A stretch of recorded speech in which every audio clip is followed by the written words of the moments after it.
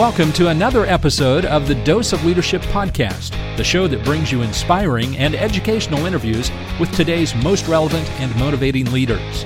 Each episode is dedicated to highlight real-life leadership and influence experts who dedicate their lives to the pursuit of the truth, common sense, and courageous leadership. And now, here's your host, Richard Ryerson. Hey, welcome to Dose of Leadership. So happy you're tuning in. Hey, it's been about 3 weeks since I've released an episode, and I've done that intentionally. I've taken almost a sabbatical. And I'm going to say that this episode that you're going to hear today and from this point forward, I'm shifting a little bit. I'm taking a point. I'm not changing the show too much, but if you listen to the intro of the show or when I sat down and I wrote the mission statement, or at least the purpose of the show, the idea was to talk about real-life leadership and influence experts who dedicate their lives to the pursuit of the truth, common sense, and courageous leadership. That stands to this day, and even this pivot where I'm going, that hasn't changed. But when I look back at over 400 plus episodes in the conversations, and I enjoy every single one of them, and sometimes people I don't even know, or even business owners, it doesn't matter if they're famous or not, I always get something out of the conversation. But I got to be honest with you, I've been struggling, particularly over the last 3 weeks, and this is why I've taken this sabbatical, is telling myself, where am I taking the show? What am I doing? Because in the light of everything that has happened in this crazy year that we're calling 2020, something wasn't sitting right with me. And as I go forward, and I'm certainly, look, I get 30 to 50 requests a day for people to come on my show, and I wish I could help everybody out and have them on. But sometimes I just don't want to talk to another CEO or another entrepreneur and listen to their story about how they started a business and, what were the dark moments and how did they recover. Because I know what they're going to say, and I don't mean that with any disrespect to the individuals, and I know everybody has their own story. And again, even if I would even if I thought that the answers are going to be the same, I always learn something from every conversation. But again, in the light of everything that's been going on in the world, and both personally and my personal life too, of things that have happened, it seems almost vanilla to sit there and talk about or talk to another entrepreneur and talk about how they became successful. Again, not to take anything away from that, but I know what the answers are going to be. I know what they did to overcome. It's the same things that we've talked about there's themes. When you talk to 400 people, some themes tend to emerge, and I stand by them. And it's the pursuit of authenticity, the pursuit of being transparent, being vulnerable, and most importantly, being courageous, and certainly being tenacious. Those are things that we all need to be reminded of, and I'm certainly will have other conversations with other people, and those themes will come up, and I will embrace those. But again, going back in the light of what's been going on in the world, and it seems I'm concerned, and as you probably are too, and it's a crazy, uncharted territory. And one thing that's always been bothering me, and where I think I want to start having conversations, where I know I want to start having conversations about, is where is this going? Because one of the challenges of what we see is going on in society, and particularly when we're, again, looking kind of at the postmodernism, the more that I kind of see where I sense my frustration is I feel politically homeless. I feel that there's no place for me to go. There's no place to turn. And then I said, well, podcast is the answer. And it's to start having conversations with people because it affects our leadership. It affects leadership of our organizations, our leadership of our homes, and our own personal growth. And what I mean by that is the challenge that we see, or the big problem, or a big part of, I think, where a lot of the problems, or at least a lot of the anxiety that everybody's dealing with, is this culture war that we're in the middle of. And it goes deeper than political correctness. But there's nowhere to go, or there's few places to go, and they're certainly not highlighted, where people can have these open and authentic conversations, where conversations about our social, political, or culture conversations can flourish in ways that aren't stagnant. Because let's be honest, all of those conversations have become stagnant. Conservatives are expected to say conservative things. Progressives are expected to say progressive things. We're struggling to communicate effectively with everybody. We need to be able to talk to each other authentically, compassionately. And that's where I want to steer the show. That's what I want to do. And in large measure to kind of authentically and compassionately, but courageously, debunk, or at least head on, this kind of idea of the postmodernism, critical theory, systemic, put whatever you want behind it, systemic racism, sexism, those conversations that, to be quite honest, I see are very bullying, very controlled, a movement that does it heavy-handed, bullying tactics, and because of the age of the internet, changing the meaning of many words themselves, in a way basically destroying common sense. Again, I'm tired of the political discourse. I am become, I think, politically agnostic. I don't even like to be labeled about it. This isn't left liberal. This isn't conservative right. This is, in any case, it's more traditional, if anything. But I wouldn't even label it that. I would say I want to get back to things where we talk about principles. Because the answer to all of this, both in our personal and professional life, is having principles. Without principles, we don't have anything. And the reality is, the problems that I've seen and what I've got some clarity and alignment on over the last 3 weeks, and what I wanted to share with you, is that these systemic, or these ideas that we see in this critical theory mindset, this postmodernism mindset, this political correct mindset, the systemic mindset, is that it purposely does not and cannot add clarity. It obscures it. It does not foster healthy relationships. It doesn't allow authentic conversations about any of the difficult topics, racism, sexism, whatever the case may be. There's no room for personal growth. It induces an unnecessary amount of guilt, an amount of shame, of moral conflict.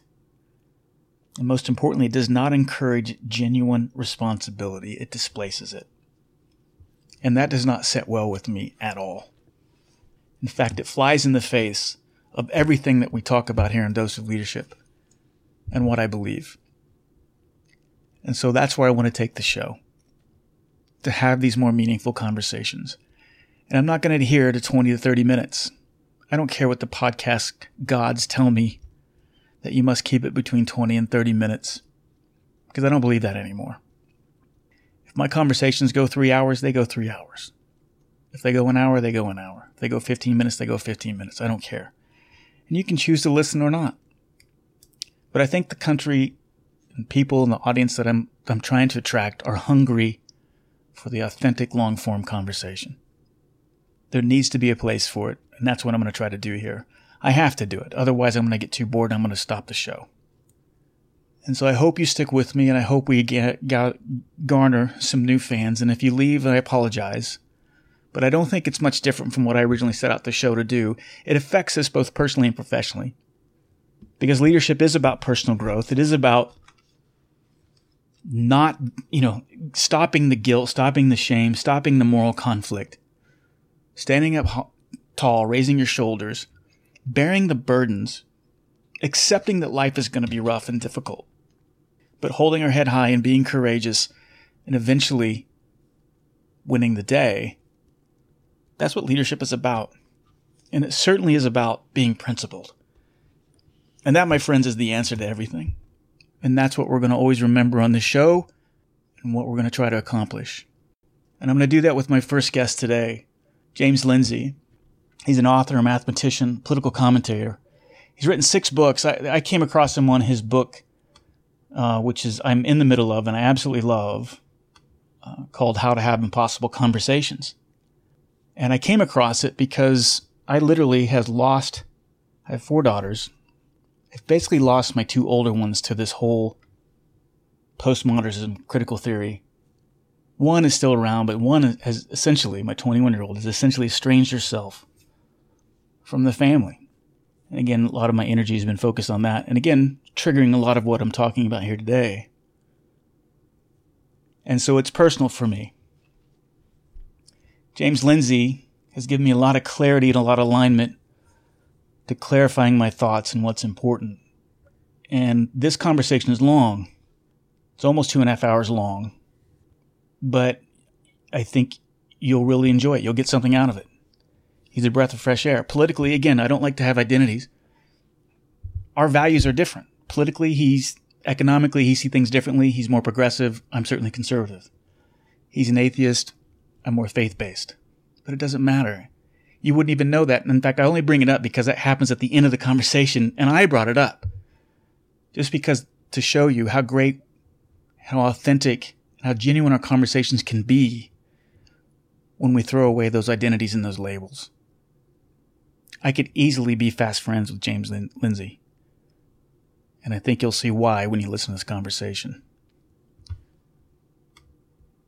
He has a website called newdiscourses.com, which talks about a lot of the stuff that I've mentioned here. His goal is to provide the means and opportunities to have new discourses.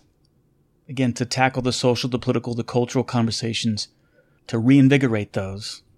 And again, to be a fight, or at least an arrow in the quiver against the culture war.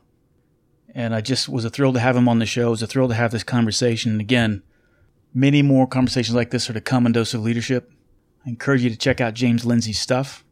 But he's concerned about the values of, inalienable rights of life, liberty, and pursuit of happiness, and why it's so important that we talk about it. So again, I think this is a great first guest as I pivot on Dose of Leadership. And again, I thank you for this 13-minute introduction. But I thought it was important.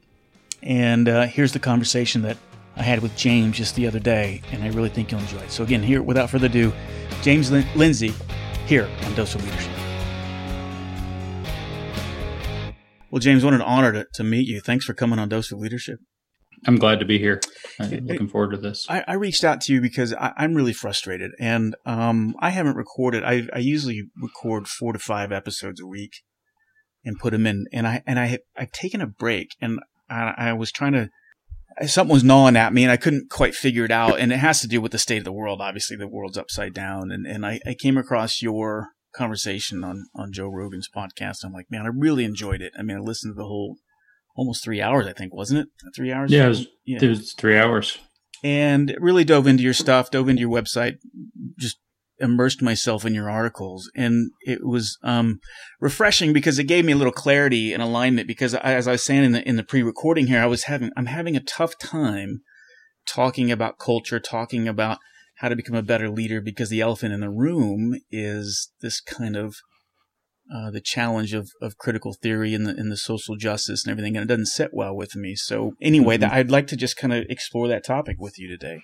And yeah, I mean. That's the topic of the hour, and I somehow fell, as they say, backwards into knowing a lot about it at the right time, I suppose. So hopefully we can get some clarity around the issues that you've been facing.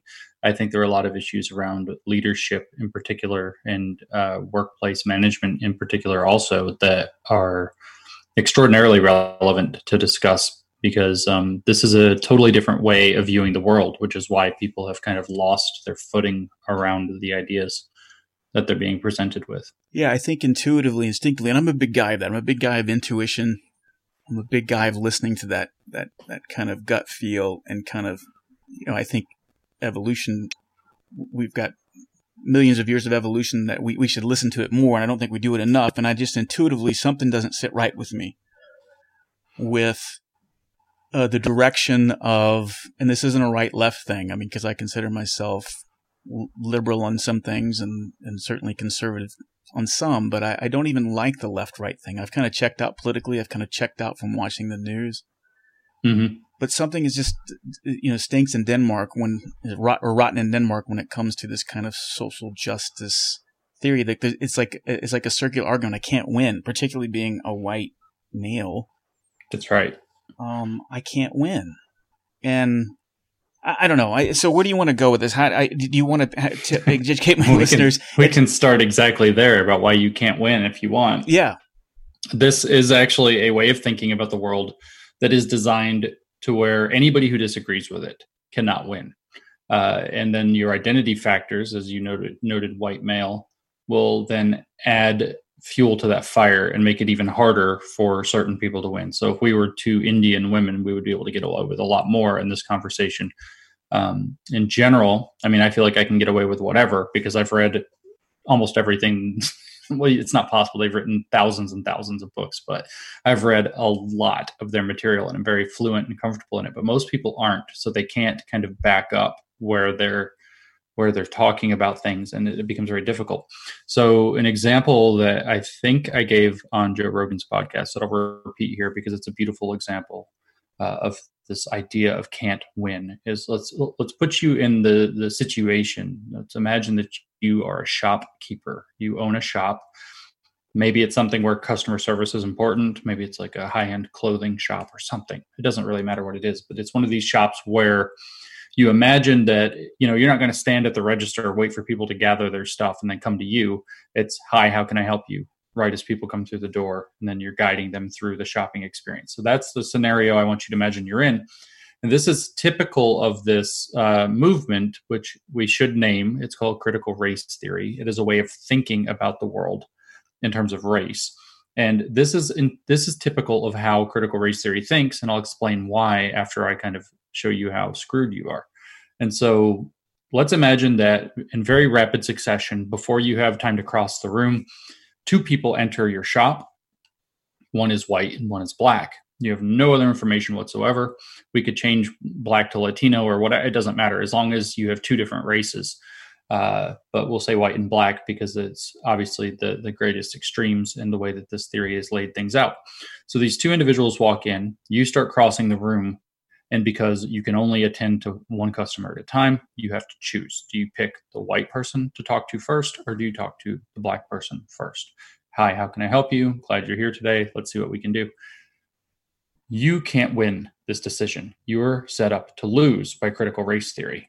And so if you decide I'll approach the white person first, critical race theory would say, well, you prefer white people. It doesn't matter your race, by the way. It doesn't matter if you're white or not. You are more comfortable with white people. You're more comfortable with whiteness. You want to favor white people. You want to make sure white people are first-class citizens and not white people are second-class citizens, especially black people. So of course you served the white person first, you racist. On the other hand, if you had approached the black person first, critical race theory would analyze that interaction by saying, you don't trust black people. You don't want a black person wandering around in your store unsupervised while you help another customer. You want to get the black person out of the store as quickly as possible. So obviously you chose the black person to serve first. You racist. And so both paths lead to the same conclusion, racism, which you might imagine was therefore the predetermined conclusion. And that's exactly what critical race theory teaches. The first tenet of critical race theory, and I do mean that, they actually list their tenets of their belief in their fundamental textbooks like Critical Race Theory and Introduction by Richard Delgado and Gene Stefanchik, the standard undergraduate and early graduate level text on the subject. They list their tenets. The first tenet is that racism is the ordinary state of affairs in society and is present in all interactions. So the question, as it's been phrased by some later scholars, and this is very nearly a quote. If it was in front of me, it would be exactly a quote, but I'm not misportraying it, is the question under critical race theory is not, did racism take place, but how did racism manifest in that situation? So the assumption under critical race theory is that a system of racism pervades all of our society, and it manifests itself in routine interactions, the kind of vague workings of systems, and essentially everything that you can possibly imagine, from conversations to ways of thinking, to ways of teaching, to ways of learning, to ways of interacting with one another, to organizational policy, to organizational cultures that have nothing to do with policy or that even maybe don't match the policy. Everything you can imagine contributes to a system of racism that is ordinary, the state of affairs. And the question becomes, for somebody who has taken up critical race theory, and that's, I emphasized critical because that's what critical means, is to find the racism in the situation. The critical approach in this regard is not critical thinking. That is explicitly listed in their papers as a form of white supremacy. I'm not exaggerating that. We can cite Allison Bailey, 2017, her paper about privilege preserving epistemic pushback that was published in Hypatia. You can go read it yourself and see it. I didn't make it up. So that would be white supremacy. So that we're not talking about the critical thinking tradition. We're talking about the critical theory tradition, which is actually different. And its job is to find oppression that it assumes is there and make it visible. Yeah, let's give that distinction between critical thinking and critical theory, because if I didn't think about it and I hear critical theory, I'm thinking, well, of course I want to be critical. I want to find the most, I want to dig deep and find the right solution. I want to have the difficult conversations. I want to challenge. I mean, we're all for that, but critical theory is not critical theory thinking, as you said. And so explain the difference. Right. So that is one of the kind of fundamental tricks, and I do mean that, of this tradition, is that it actually takes words and ideas that we're comfortable with and think mean one thing, and then attach a very specific, specialized meaning within their way of thinking that is often similar enough where if you kind of squint your eyes really hard, you can say, it's the same thing. But in reality, it's something completely different. The critical thinking tradition is one of reasoned skepticism. It's one of provide your evidence. Let's have your best argument. Let's try to defer to the most objective standard that we can possibly get to. Let's not be hasty. Let's not jump into a belief that isn't well grounded, and let's not be gullible. And so that's the idea behind critical thinking. The objective of critical thinking is to apply rigorous methods to try to find the best truth or the closest thing to the truth that we can find on any given situation. The critical theory tradition, however, is very different. It comes from that same idea that we're going to be skeptical of claims that are being made or situations or circumstances. But it takes that skepticism in a radically different direction. That skepticism is actually much better to be understood as a form of cynicism, because its intention is to find the ways that the thing under scrutiny fails to live up to a very particular moral vision and a set of ought words, ought descriptions of how the world should be. That tradition and the name critical actually have a deep root in philosophy. The most relevant philosopher, and it gets weird and dark real fast, is to say it's Karl Marx. The word critique here could be derived from Immanuel Kant, but Kant and then Hegel and other German idealist philosophers ended up informing Karl Marx, who decided that the point of critique is ruthless criticism of all that exists for a very particular purpose. And so the context in which critical theory exists is not the same context that critical thinking exists. Critical thinking is the child of the Enlightenment. Mm-hmm. It is the producer of the scientific method as broadly construed as you can imagine, or a plumber testing his, maybe he's not a scientist, but a plumber testing his fits on his pipes is still doing something in the scientific realm. He's testing, he has a guess, he tests it, he checks it out. If it doesn't work, he tries something different. That's still in the broad sense of being Enlightenment critical. The critical theory tradition is rooted in Marxist conflict theory. Conflict theory was Marx's idea that society is broken into social groups that are in some way stratified. This is standard sociology. It's just true. We actually do live in a stratified society. When you say upper class, middle class, lower class, or poverty, you are actually talking about an economically stratified society. But Marx's conception of stratification in society was very simplistic. He cut it into two groups, the proletariat and the bourgeoisie. And the proletariat were the common everyman, the worker class, and then the bourgeoisie were the elites and the capitalist class. And his belief was that the bourgeoisie oppressed the proletariat. And so what the point of his ruthless criticism, thus later critical theory, was to awaken the proletariat's consciousness of how they were being exploited, how they were being oppressed. Right. Moving forward in history, you had a number of failed communist revolutions in the early part of the 20th century, late part of the 19th century. There's a big mystery among Marxist thinkers about why Marx's predictions weren't coming to pass. And you had the Institute for Social Research arise in Frankfurt, Germany.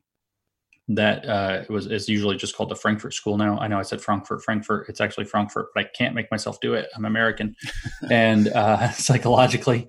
But so the Frankfurt School had a number of thinkers, and their goal was to add in Freud's psychoanalytic theory to try to explain why the Marxist revolutions didn't happen, why the oppressed classes didn't understand their oppression, why they vote against their interests, and in particular, why they voted for fascists, which was relevant and true at their time in the 1920s and early 1930s.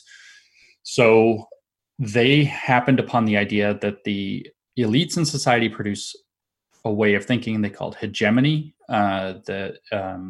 is pushed through by their ideologies that make people believe what they think is the right way to believe.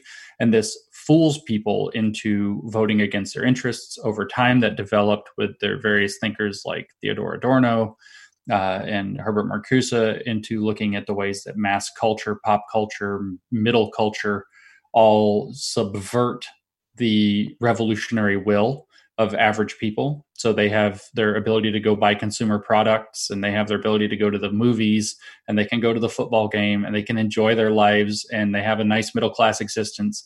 And the critical theory school, Frankfurt School, interpreted this as the elites finding a way to steal the revolutionary will away from the proletariat and make them think that they're not that bad, lives were not that bad, which is no good for fomenting a revolution. So what they outlined critical theory formally for the first time in 1937 by Max Horkheimer was the first one to write the book, but he had help from the Theodor Adorno I just noted. They explicitly meant the critical part of critical theory is to help the oppressed classes of society, whatever those happen to be, understand their oppression so that they will want to throw it off by dismantling the society that oppresses them, by overthrowing the elites.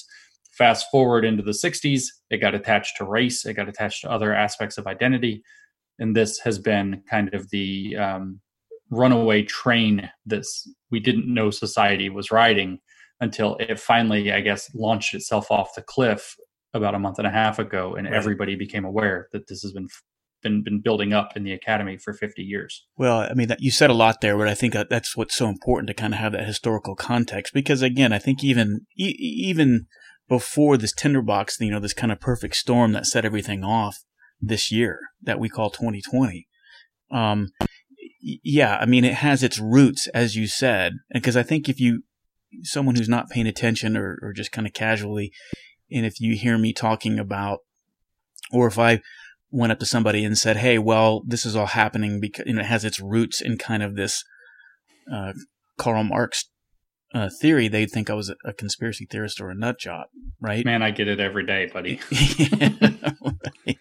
But it's an important point because at the essence of what you said here, what we're looking at, and this is personal for me because I have 4 daughters. I have 2 of them. I've literally lost 2 of my daughters to this, to the point to where one of them is essentially estranged from us because of this. Almost, and dare I even say, it resembles a cult to me. And I say that because it's personal to me because I've seen what it did, particularly to my 21-year-old.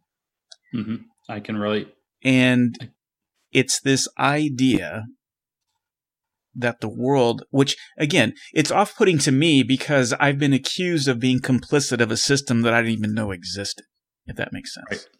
Well, yeah, that's part of your complicity, as a matter of fact, is not knowing it exists, right, according to the theory.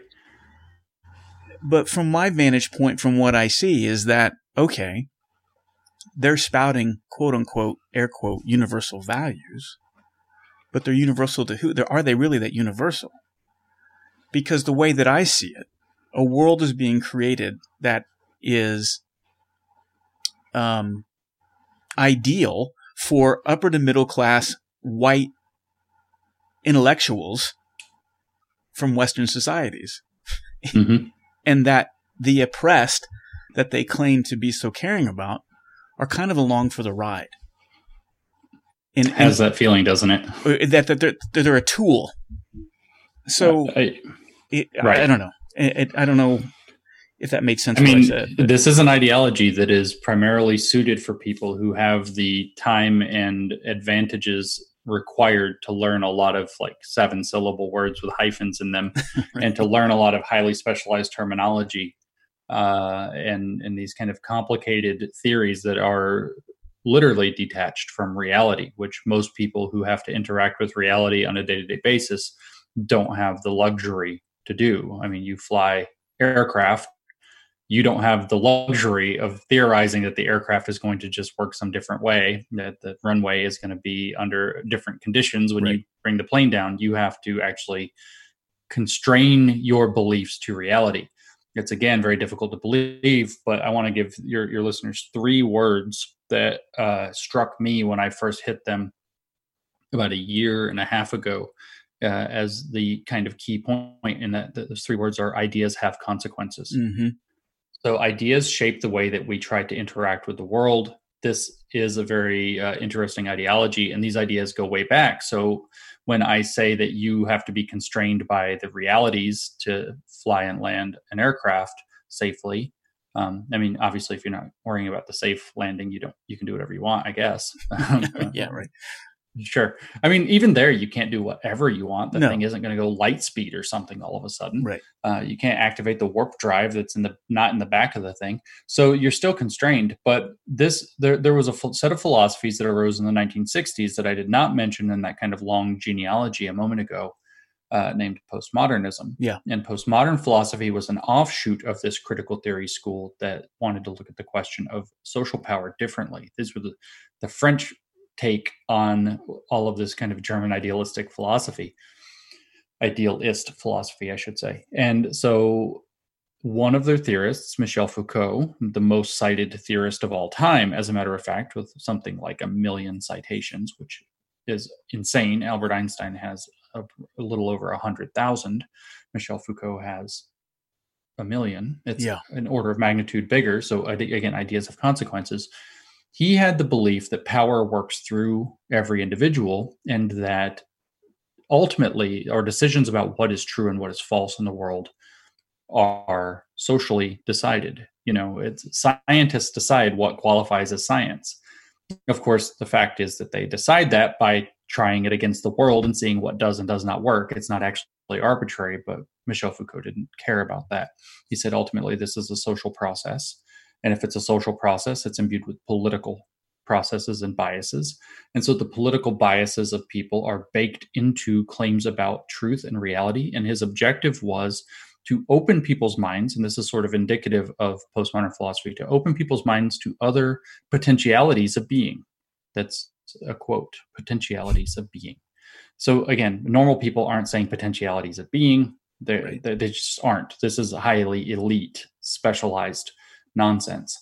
And it's obviously also nonsense because, as we were just describing with the jet, it not having a warp drive constrains its potentialities of being, the Starship Enterprise.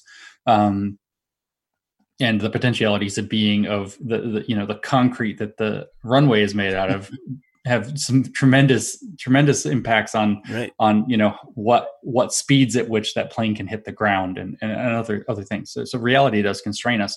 But the postmodernists wanted to believe that these constraints are all ultimately politics. Foucault's point was that to talk about truth and falsity is to miss the point that there's politics baked into the system, which has now gone just completely off the rails. So now what you have is people who genuinely don't believe that truth and falsity are the most important thing, and where that has moved due to the drift of these ideas over time and the combination of the critical theory is how things make oppressed groups feel. Yeah. And they define who the oppressed groups are, and their feelings become, their lived experience of reality becomes the arbiter of validity and invalidity.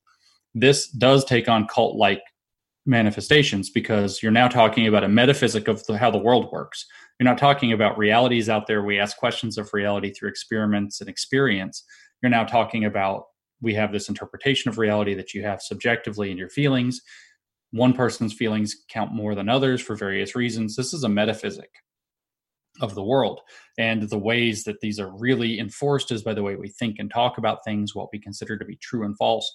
Again, this is a metaphysical view. So now we're leaving the realm of the Enlightenment entirely and moving into the realm of something spiritual in nature, in a kind of broad sense, sociological spiritualism. And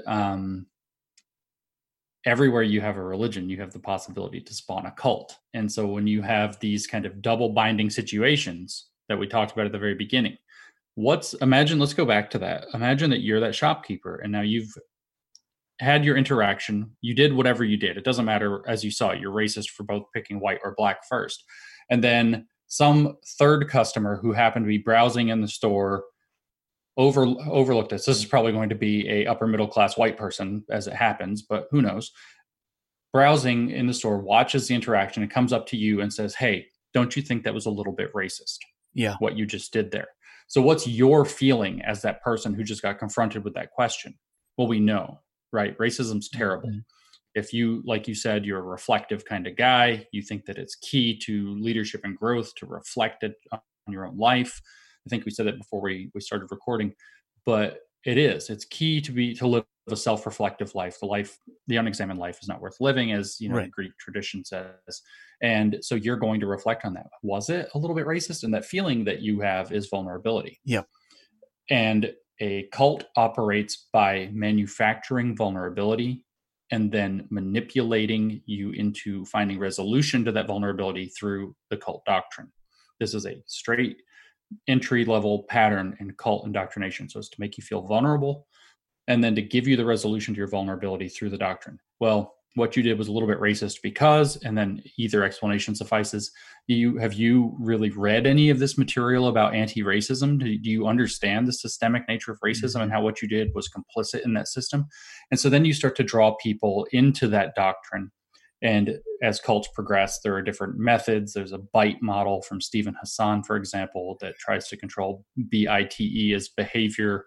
What's the I? Information, thought, and emotions. BITE, control of each of those. And over the process of you getting kind of pulled along into this literature and into this, the communities that are talking about this, and you try to fit in and be good with these communities, they increasingly control what you're able to be exposed to, who you're being able to be exposed to. And so like your experience with an estranged daughter and maybe a second one on the way, I have similar experiences in my own life, actually, so I can relate on a personal level to you. As you get drawn into this, you have to be separated from people who might question the doctrine. And so that's where this cult-like thing happens. Yeah, and that's why it's so dangerous, because in your example, the white Karen that was observing my apparently systemic racist behavior, and it makes me go back and like, oh wow, am I? What am I doing? Or somebody might get really defensive. Either way, you can't. Someone might go defensive, and then you're a soundbite on CNN, right? But the white Karen in this example isn't. I agree with you. It's so dangerous because it's so seductive. Because that white Karen, for example, that was admonishing me, it happened almost. She didn't go to a class and was handed a pamphlet and said, "Here, do this." Follow the BITE model. It happened so seductively because it preyed upon her own feelings of insecurities, guilt, limiting beliefs. I don't know if I'm hitting all those. Sure. And also justice, fairness, want for a better society, Absolutely. The need to be reflective and avoid unnecessary offense or discrimination.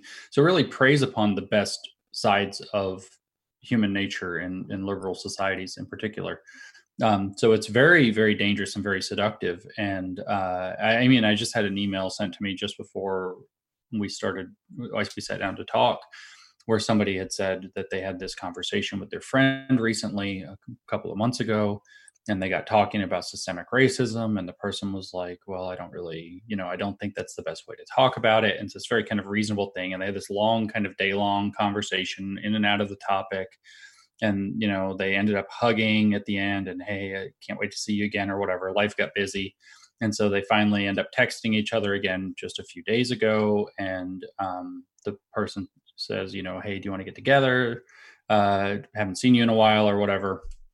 And the response from the person who raised systemic racism in the first place was, I can't spend time with you anymore. You have some fundamental disagreements. You said that you don't really believe systemic racism is the right way to think about things. We have fundamental disagreements on some very basic things, and it's best if I basically remove you from my life. And I mean, these are close friends. So that is not normal behavior around disagreement between people who care about each other. Right. This is a ideology and a way of thinking and a worldview that instructs its people that take it up to separate themselves from all possible sources of contamination in terms of whether it's racist thought, racist association. And I say racist, but it's not just racism. It's sexism, misogyny, homophobia, transphobia, ableism, disableism, and you can just start going down the list. One of their theorists, most famous theorists, Judith Butler, actually referred to it in one of her papers as that exasperated etc. of listing all of the identities, because even they're tired of having to say it. Right. The whole list every time. And so, yeah, it's a very not healthy way to approach life. I don't know how much of it is imported from even social media, where you just block and delete and unfriend people from your life for disagreeing with you. I'm not a psychologist, but I think just from a common sense perspective, I think because it makes it easy. Social media is kind of like the same thing when you feel when you're in your car and you feel that it's okay to, flip somebody off, which you wouldn't do if we were walking next to each other, because you're in that isolated bubble, and social media just makes even that much more isolated and anonymous and powerful. But going back to when you talk, that's come up quite a bit, this whole idea of systemic, right? The systemic racism, systemic whatever it is. And right. That's one of those things that, again, that just didn't sit well with me, because I guess I'm from the traditional thinking side of it, where from a leadership perspective, it's all about personal responsibility, right? And it is about the individual. And that if I spend most of my time working on myself and being authentic, transparent, and vulnerable with myself and those around me, then that gives people the freedom around me to do the same. And that's infectious. And the systemic idea, this postmodernism, just kind of wipes all that out, because it goes into it assuming, as you said, it dumbs it down to you're either the oppressor or the oppressed. And you're the good guys if you're the oppressed, you're the bad guys if you're the oppressor. And that's right. And all of this that we see around us, all of these blessings and all these remarkable accomplishments that we've achieved, from science to business to medicine to whatever, has all been created through a patriarchal, oppressed system. Right? Right. Am I saying this right? Again, you're the doctor. You are, on this, actually. but that is correct. They view, for a variety of reasons, all of which are bad, they view the various ways that we think and learn and teach about knowledge, about gathering knowledge. So science, reason, evidence, civility, rules of order, debate, dialogue, dialectic, all these kinds of constructive things that we've developed as techniques over time, as just being manifestations of white supremacy and patriarchy and heteronormativity, and all of these, again, 10-syllable words that basically mean that you're somehow in the oppressor group. And so, they make claims that when you hear them, you're like, it's like, if I squint hard enough, yeah, okay. But it's not even like something doesn't sit right. It's like, that's just stupid. Yeah. For example, the claim that science is patriarchal was very prominent in the feminism of the 1980s, going into the 1990s. And it was based upon claims that more men than women worked in science, so therefore they must be putting secret male bias into science. Right. And there were small points where they could raise and say, well, we've overlooked these important things to do with, say, women's health and medicine, because we had whether you want to call it patriarchal, whether benevolent, sexist, whatever you want to call the norm, that until quite recently, the idea that, well, this is really risky, so let's only do it to men because they're expendable, and let's protect women. So there was less medical research on women because men were trying to protect women from medical research going wrong. That becomes like a manifestation of oppressing women, because there's less knowledge. But then they also would point to like foundational scientific texts by like Francis Bacon, written 400 years ago, and say, well, Francis Bacon said things like, there's the relationship of the scientist to the natural world is like a marriage, and the scientist becomes like, the whatever dominant husband, and his submissive wife has to do whatever. And they're like, see, science from some guy writing a metaphor 400 years ago means that all of science is cooked through with these biases, as though that's absolutely permanent. And so they genuinely now still believe that science is somehow patriarchal. and that depending on the science, but if it's something like physics, which they'll point to, but not something like medicine, which they will conveniently not point to, which is now female dominant, they will point out and say, oh, well, 80% of physicists are men. So that's obviously because it can't be possibly because of the nature of physics and who's good at physics or interested in physics. And I'm not saying women can't be good at physics.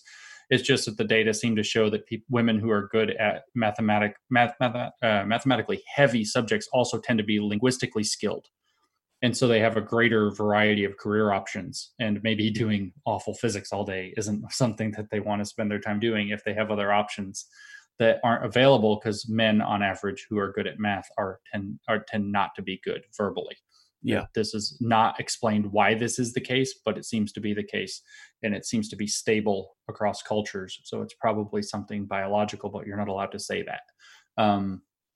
So that would be raised up as evidence that there's must be patriarchal biases in science that have to be undone. And despite, decades of women in science, women in STEM, scholarships, programs, blah, blah, blah, these numbers have remained, not only have they remained stable, they've kind of gone backwards. There were more women getting into science and STEM in the 80s and early 90s than there are now, except in countries where basically, like in India, where people are rapidly trying to, gain as much, where you don't have the same economic stability and thus ability to choose your own path in life. You have to choose the lucrative thing rather than the thing that you really want to do, right? But I think it's important to point out, because you can even use Scandinavia as a great example, where they tried to legally say this is what you're going to do, and the reality is when people are left to their own devices, and there's nothing sexist about it, but I mean, more women are going to choose nursing, and more men are going to choose mechanical engineering, and there's not, and I don't know the reasons why for that, but it's just the way human beings are, and I, it's frustrating because, again, as a white privileged male, I bring up these things, and I can't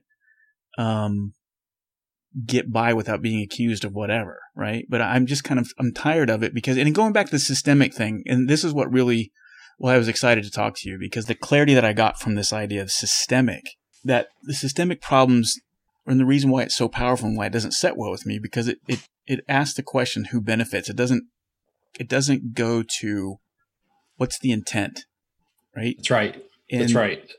And so that's exactly right. Speak a little bit to that. What does that mean to you when you hear me say that? So in the literature, actually, you can find them talking. So I can quote, again, I have to paraphrase because I don't have it directly in front of me, but I can quote from very famous scholars now, like Robin DiAngelo, who say that within the question of science, there is the question of objectivity.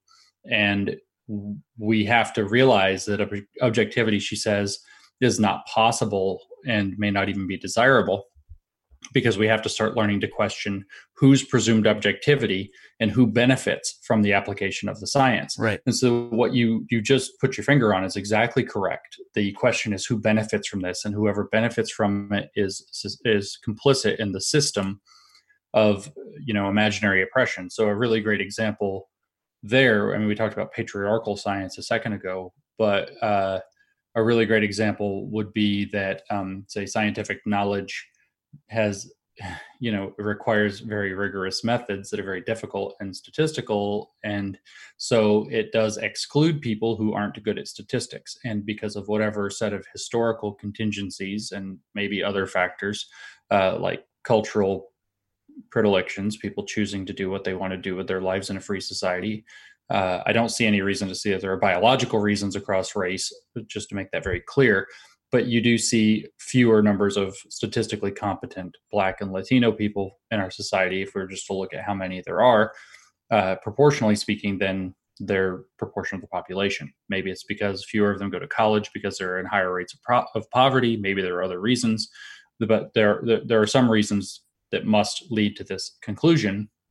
But their belief would be that saying, well, you have to use statistics to do your social science or whatever your other science is. You have to use these mathematically rigorous methods that you learned in these, collegiate courses that excludes Blacks and Latinos who don't know how to do that. And therefore that's white supremacy. acting in terms of maintaining white dominance in science, because more white people, proportionally speaking, and more, it turns out, Asian as well, but that complicates their narrative a bit, are good at those particular skills. And so unless there's an equal representation of all of these skills, what they would say is, well, look, white people get more of these high status jobs, more white people get to be scientists, more white people get to go inform Congress based on scientific findings. That works its way into policy.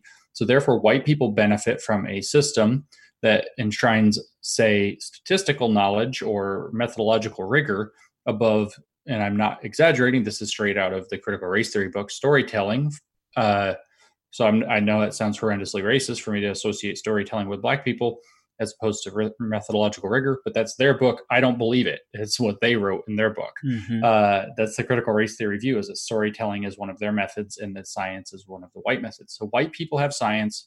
They exclude storytelling as a non-scientific method, and then they get all these prestigious opportunities as a result. So they benefit. So then white people all benefit from this white systemic racism.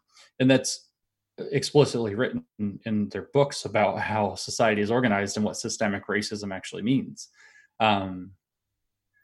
That's not even the complicity side, which, if you want me to blow your mind about that, I think I kind of did it. I did on Joe Rogan's podcast, but I've kind of developed it a little further. That complicity side is also who benefits through complicity is so important for people to understand, is that this is, when they say systemic racism, that's what they mean. So to kind of just summarize the same argument that I've put out very simply, is like, if you and I were out for a walk, walking down the sidewalk along a street, maybe it's not even a very busy street. You can start cooking in all these fun variables like this. And I step on a broken bottle and trip and twist my ankle and fall, and I crash into you as I fall, and I knock you into the street just as a car that's above the speed limit happens to be going by and runs you over. But say it's only like 5 or 6 miles over the speed limit. So if it would have been going the speed limit, it wouldn't have been there. It would have been able to stop. It wouldn't have hit you. There's all these different factors. Why did that person leave their house? Why were we walking at that time instead of other times? Maybe your boss called and all of a sudden you weren't able to go when we were scheduled to. So you can start looking at all the different people who contributed to the situation when we try to start placing blame. So the systemic situation outlined specifically in the book Being White, Being Good by Barbara Applebaum, which is a landmark book in 2010 about it within the critical whiteness branch of critical race theory, would say that everybody who benefits from the culture that enabled that tragedy to happen technically is complicit in your death.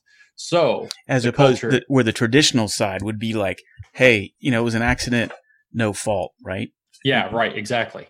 Right. So the culture that everybody who benefits from a culture that drives cars is now complicit. Everybody who benefits from a culture where people go for walks and have exercise. So, Nike is now, because they sell running shoes, even if neither of us were wearing Nikes, but they're complicit in the fitness culture. And so everybody who benefits from the idea of a fitness culture, they're complicit, because that's why we were out for our walk, to get some exercise, that we got brainwashed by the elites to believe we need exercise to have good lives.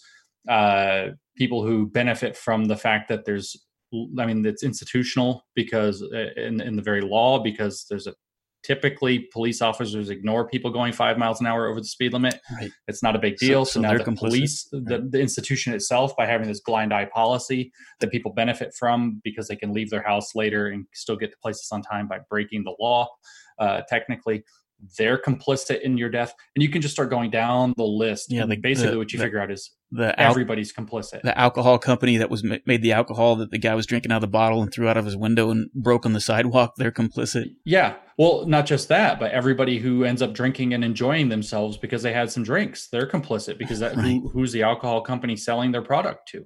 The entire capitalist society that generates the demand for alcohol is actually complicit as well. So everybody's complicit in your death. See, and that highlights the danger that gave me the clarity, because it distributes, and there's no end to it. I mean, we could go in infinitum on that. Mm-hmm. And so who bears the responsibility for this accident? And so the systemic side, or the postmodern theory, would say, well, this whole system's broke. See how screwed up the system is? Right. In that example, we need a revolution. Right. We need to foment a revolution and destroy and so that is what's happening. right? And so that's literally what it is. Yeah. Yes. Why is it so attractive to, say, my 21-year-old daughter who is gay? And I'm saying that because I fought the labor war. I fight the labor wars. You know, I mean, I can't even have a normal conversation because everything is so much about identity. Mm-hmm. It's like the identity takes more importance over the individual. That's what I've noticed in my daughters. And that's the big problem that I've always had with all of this, is because where's the individual responsibility? And what you just laid out with the systemic kind of definition in postmodernism is it dilutes the responsibility, right? That's the danger, or that's one of the dangers, right? So there's a term that has some legitimacy to it. You're going to laugh when you hear the term or kind of be exasperated, but the term is responsibilizing, to responsibilize somebody. But there's a legitimate use for this. So I'll give you the legitimate use to introduce you to the concept of responsibilization. So let's say that we live in a country where there are good water standards. And so the government takes it upon itself to make sure that there's no lead in the water, that the water's not poisonous, that it's not going to come out of the tap like in Flint, Michigan and catch on fire, that it's not poisonous. And then all of a sudden that breaks down, and then somebody comes along, say the state, in fact, representatives of the states come along and say, well, you need to buy a water filter. You need to make sure your own water is clean. You need to do your own water testing and make sure.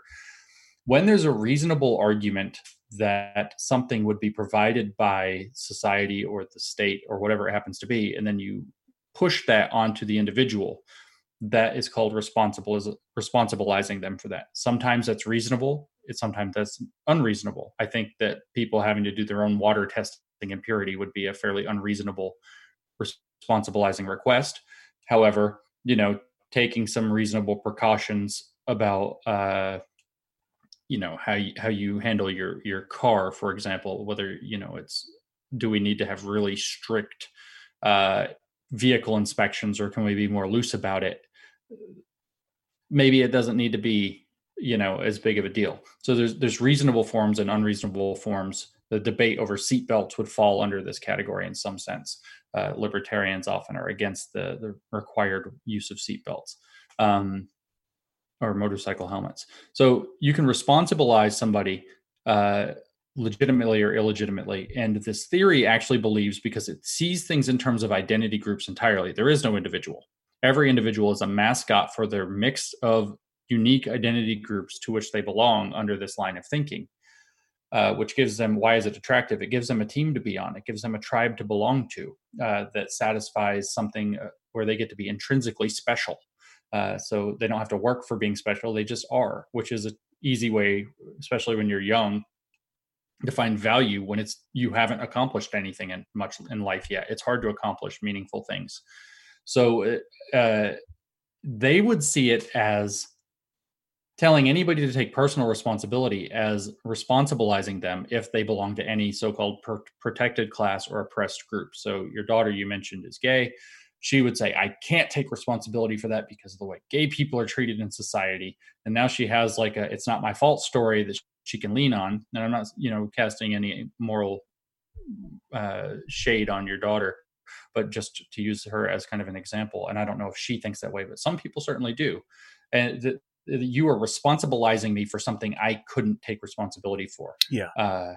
You see this actually, a good example of that, of the question in a legitimate argument, is where you start talking about how accessible voting locations should be.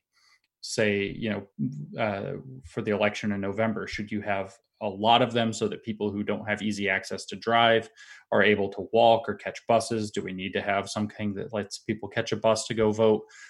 Or is it their own responsibility you have to place their own, put the responsibility on them to get themselves to the polling location?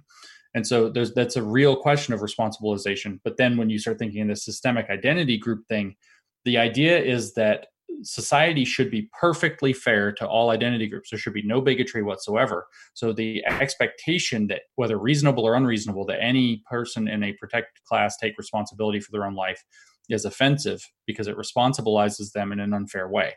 Obviously, this is going to be attractive to anybody who can either outsource their own sense of responsibility because they don't want to take responsibility for their life because it's hard, or B, who can do that by proxy for somebody else, who can say, well, I have a privileged life, but think about how terrible, imaginary, say, Black person has it. And you can't ask them to do that. You can't ask extra of them.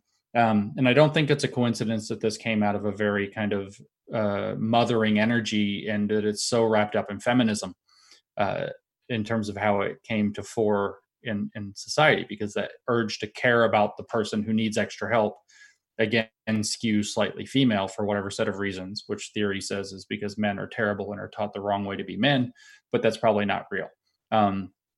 So I don't know for sure why it's so seductive. I am not the kind of person who's comfortable not taking responsibility for my own life. And in fact, I probably create unnecessary difficulty in my own life because there are things I probably don't have to take responsibility for that I do anyway. But that's just kind of who I am and how I guess I was raised to be. And this is a kind of carte blanche ideology for people who don't want to do that. I could tell a story of a similar young woman I know who I got that, I don't know, maybe the story she's telling is true. I just got that same vibe of being unwilling to take personal responsibility and being able to lean into an identity argument to avoid it. If you want to hear that story. Yeah, I do want to hear it. I would say though, when I was thinking about my daughter and some of the conversations that I would have around this, is that I don't think personally she sees that she's not taking responsibility. I guess I would just see from some of the actions, and again, kind of educating people about the kind of the danger of the systemic philosophy, or at least the definition under a postmodern philosophy, is dangerous because, again, it dumbs down the responsibility, or at least it dilutes it. There's no room for personal growth, which is what you're just in stark contrast to what I believe wholeheartedly. That's why I even do this show, because it is all about personal growth. And it induces a lot of unnecessary guilt, I guess, is what I see. And those are the things that I see. But I guess even in the conversations, if I went up and I asked my daughter, I said, she says, what do you mean? I'm busting my ass trying to make things happen and this and that. But everything is around, again, the identity, the group, and not the individual. Right. So, that issue of responsibilization comes up with the systemic thinking in terms of when people believe that the system should specifically be the thing that either takes care of them or that doesn't limit them. And both of these arguments are relevant. And often the system limiting them might be kind of, I hate to say it, but might be sort of read into the situation. I was going to say made up, but I think read into is more relevant, because that's what critical theory teaches people to do, is to read systemic oppression into situations. So to kind of be neat about with how we've been developing this so far. So this story of this young woman I know, she was, I majored in physics. My bachelor's degree is in physics, and then I changed to math. And so she's a friend of one of my daughters, and I'm talking to her, and she says that she was a physics major. And I'm like, wow. So we start talking about it. And then she said, well, I only made it 1 year in physics. And I don't mean to sound this way, but I mean, I finished a degree in physics. I have a PhD in math. I taught university for 10 years. You can kind of get it. Sometimes people surprise you, but you can kind of get a read on how serious a student is. Right. Mm-hmm. Yeah. And you can kind of get a read on, especially relevant in physics and math and things like that are truly difficult subjects. You have to do the work. There's no shortcut. Yeah, you have there. to do it. Right. And so she said, well, I only made it 1 year as a physics major because the department was so intrinsically sexist. They just hated women so much that I had to quit that department. And then I said, oh, well, what happened after that? And she said, well, I switched and I majored in computer science. And I was like, so you're learning to code or whatever, coding, super valuable, blah, blah, blah. Trying to have a regular conversation with this girl. And then she's like, well, I had to quit that too, because that department was also super sexist, and it wasn't giving good grades to girls. It just didn't want girls in the culture, so it wasn't good for women. And so I had to quit computer science too. And now, I don't know what she's doing now. I think she almost dropped out of school, or she's thinking about going back or taking a gap year or something. And I mean, I majored in physics. You can say whatever you want about my white male privilege. I can tell you that it is a soul-crushing subject to study unless you are a absolute intellectual freak. Yeah. You have to work hard unless you are one in like 10 million. It is a hard subject to study. And I studied all the time. And then I switched to math, and it is a hard subject to study. And I took a little bit of computer science. I did not major in it, so I can't speak directly about it, but it was also a, very hard subject. And so there's a lot of what I have noticed with these kind of identity studies approaches that look at the systemic mindset and looking for putting the responsibility on the system. I've noticed there's a lot of a theme that's kind of thing happens to everybody. My identity had it unfair. Yeah. Physics is hard, women most affected. Right. And it's almost unavoidable that you can see this sort of unwillingness to confront. I don't want to say that this young woman is stupid. I don't think she is. It's nothing like that. But the amount of work that you have to put in, the number of sacrifices you have to make to excel in something like physics or math or computer science, those are very high. I watched my own friends that I was close with in college just bounce out of engineering majors because they couldn't put in the work. And again, I don't think these are stupid people. I don't think they had a learning disability that would prevent it or anything of that sort. They certainly weren't being systemically discriminated against, apparently because they were white men who could not pass calculus and had to bounce out of their engineering majors. I firmly believe that if they put in the time and the work, but I saw them, I'm not judging them. Life is complicated. Many things are happening at once all the time. They went to parties every Friday. Maybe they didn't go on Wednesday or whatever and miss a test, but they were, they weren't putting in crazy extra effort in all their spare time to learn calculus. You can say, well, they shouldn't have to because some people are naturally good at it, but that's just too bad. You have to live the life that you were given. And I guess that's where you and I completely understand. And I got a couple stories too that kind of support your point. But I mean, it goes back to the point that I think accepting responsibility for complicated and difficult circumstances is what it's all about. And okay, so let's say the physics department is sexist. Is it? Let's not even go to is it or isn't. I mean, what are you going to do about it? What better way to kind of prove that it's not than just to buckle down and bust through it? Now, that may be oversimplifying it, but I mean, my last tour in the Marine Corps, I did a joint tour with the Air Force as an instructor. So I was teaching people at the primary flight training at the very beginning of it, right? Mm-hmm. And again, you can argue there's no doubt about it. It is a male-dominated aspect of the military. I mean, historically, because they didn't let women do it for a long time, and then they started to. But even then, I've had to deal with that over the last 30 years and seen as like, well, women are being held back because of this. And I can tell you wholeheartedly that my best student that I ever had, bar none, in my whole time of instructing and flying, and I've been flying since 1993, and by far the best student I ever had was a female student, and she knocked it out of the park. And what I think her difference was, and I try to explain this to my daughters, is not once did she complain about the unfair advantage or, being kind of it is what it is. She was a minority for sure, but she buckled down and she did what she was supposed to do. And she knocked it out of the park. And she had a natural ability of it too. And she even went on and went into when she selected, she got JET. She graduated at the top of the class. And she says, what do you think I should do? I want to go fly F-15s. And I'm like, okay. I said, I'm never going to be a dream crusher. I said, just be, understand what you're going to be faced with when you go into this male-dominated, testosterone-fueled kind of goofy culture. That's why I said I didn't go fighters, because I didn't want to be around a bunch of guys who were talking. I said, but if that's what you want to do, don't ever have a chip on your shoulder and just go let your flying speak for itself. And she did that, and she excelled in that community. And so again, it wasn't easy. And I'm not saying there weren't guys along the way who thought, what the hell? Why is it, this woman's ruining our party? Right. You know, there were jerks like that.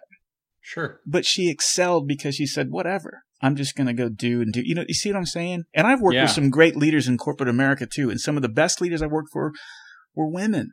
And some of the worst ones that I've had were women. And the ones that were worse was because they had chips on their shoulder and they were trying to overcompensate for what they perceived as an oppressed society. And the ones that succeeded were just like, hey, this is competitive and I'm going to kick ass. I don't know. Yeah.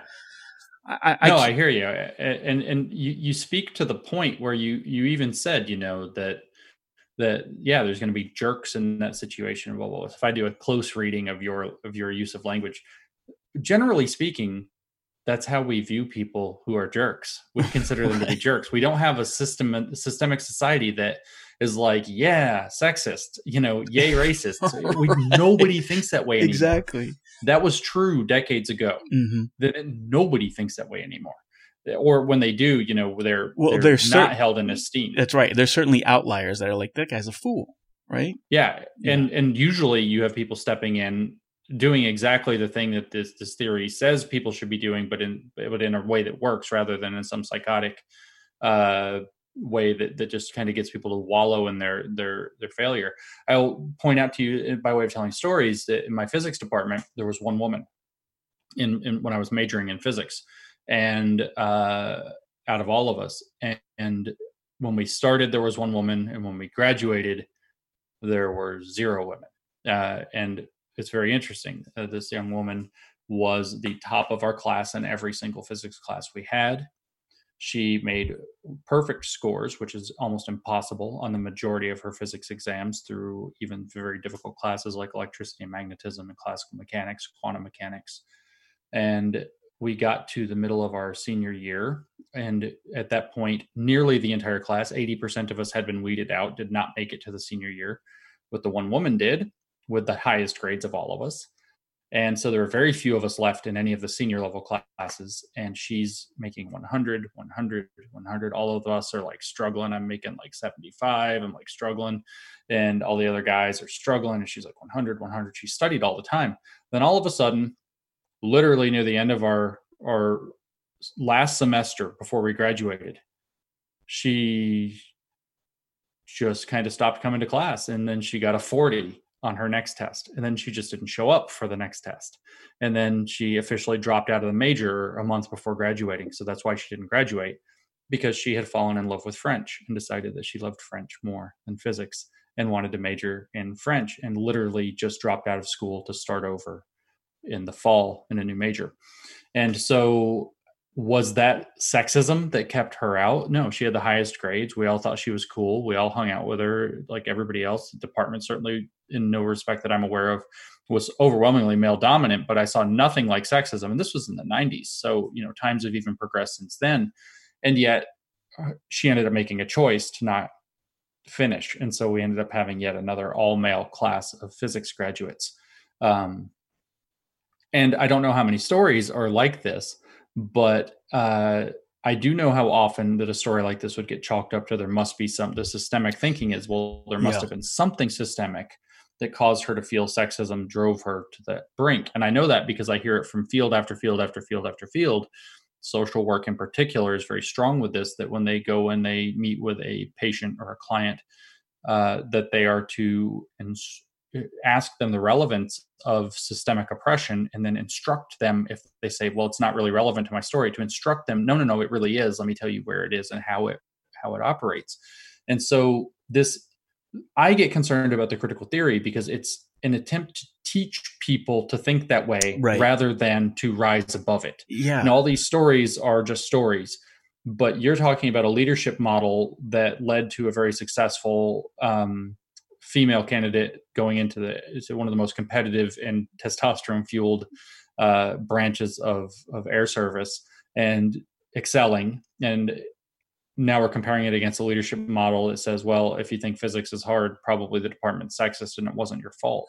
Yeah. And one of these does not lead to excellence. This is why I often say that I'm not racist enough to believe in critical race theory, because I can't think that it's possible that science is a white thing that only white people are really meant to excel at, and that black people are better off telling stories.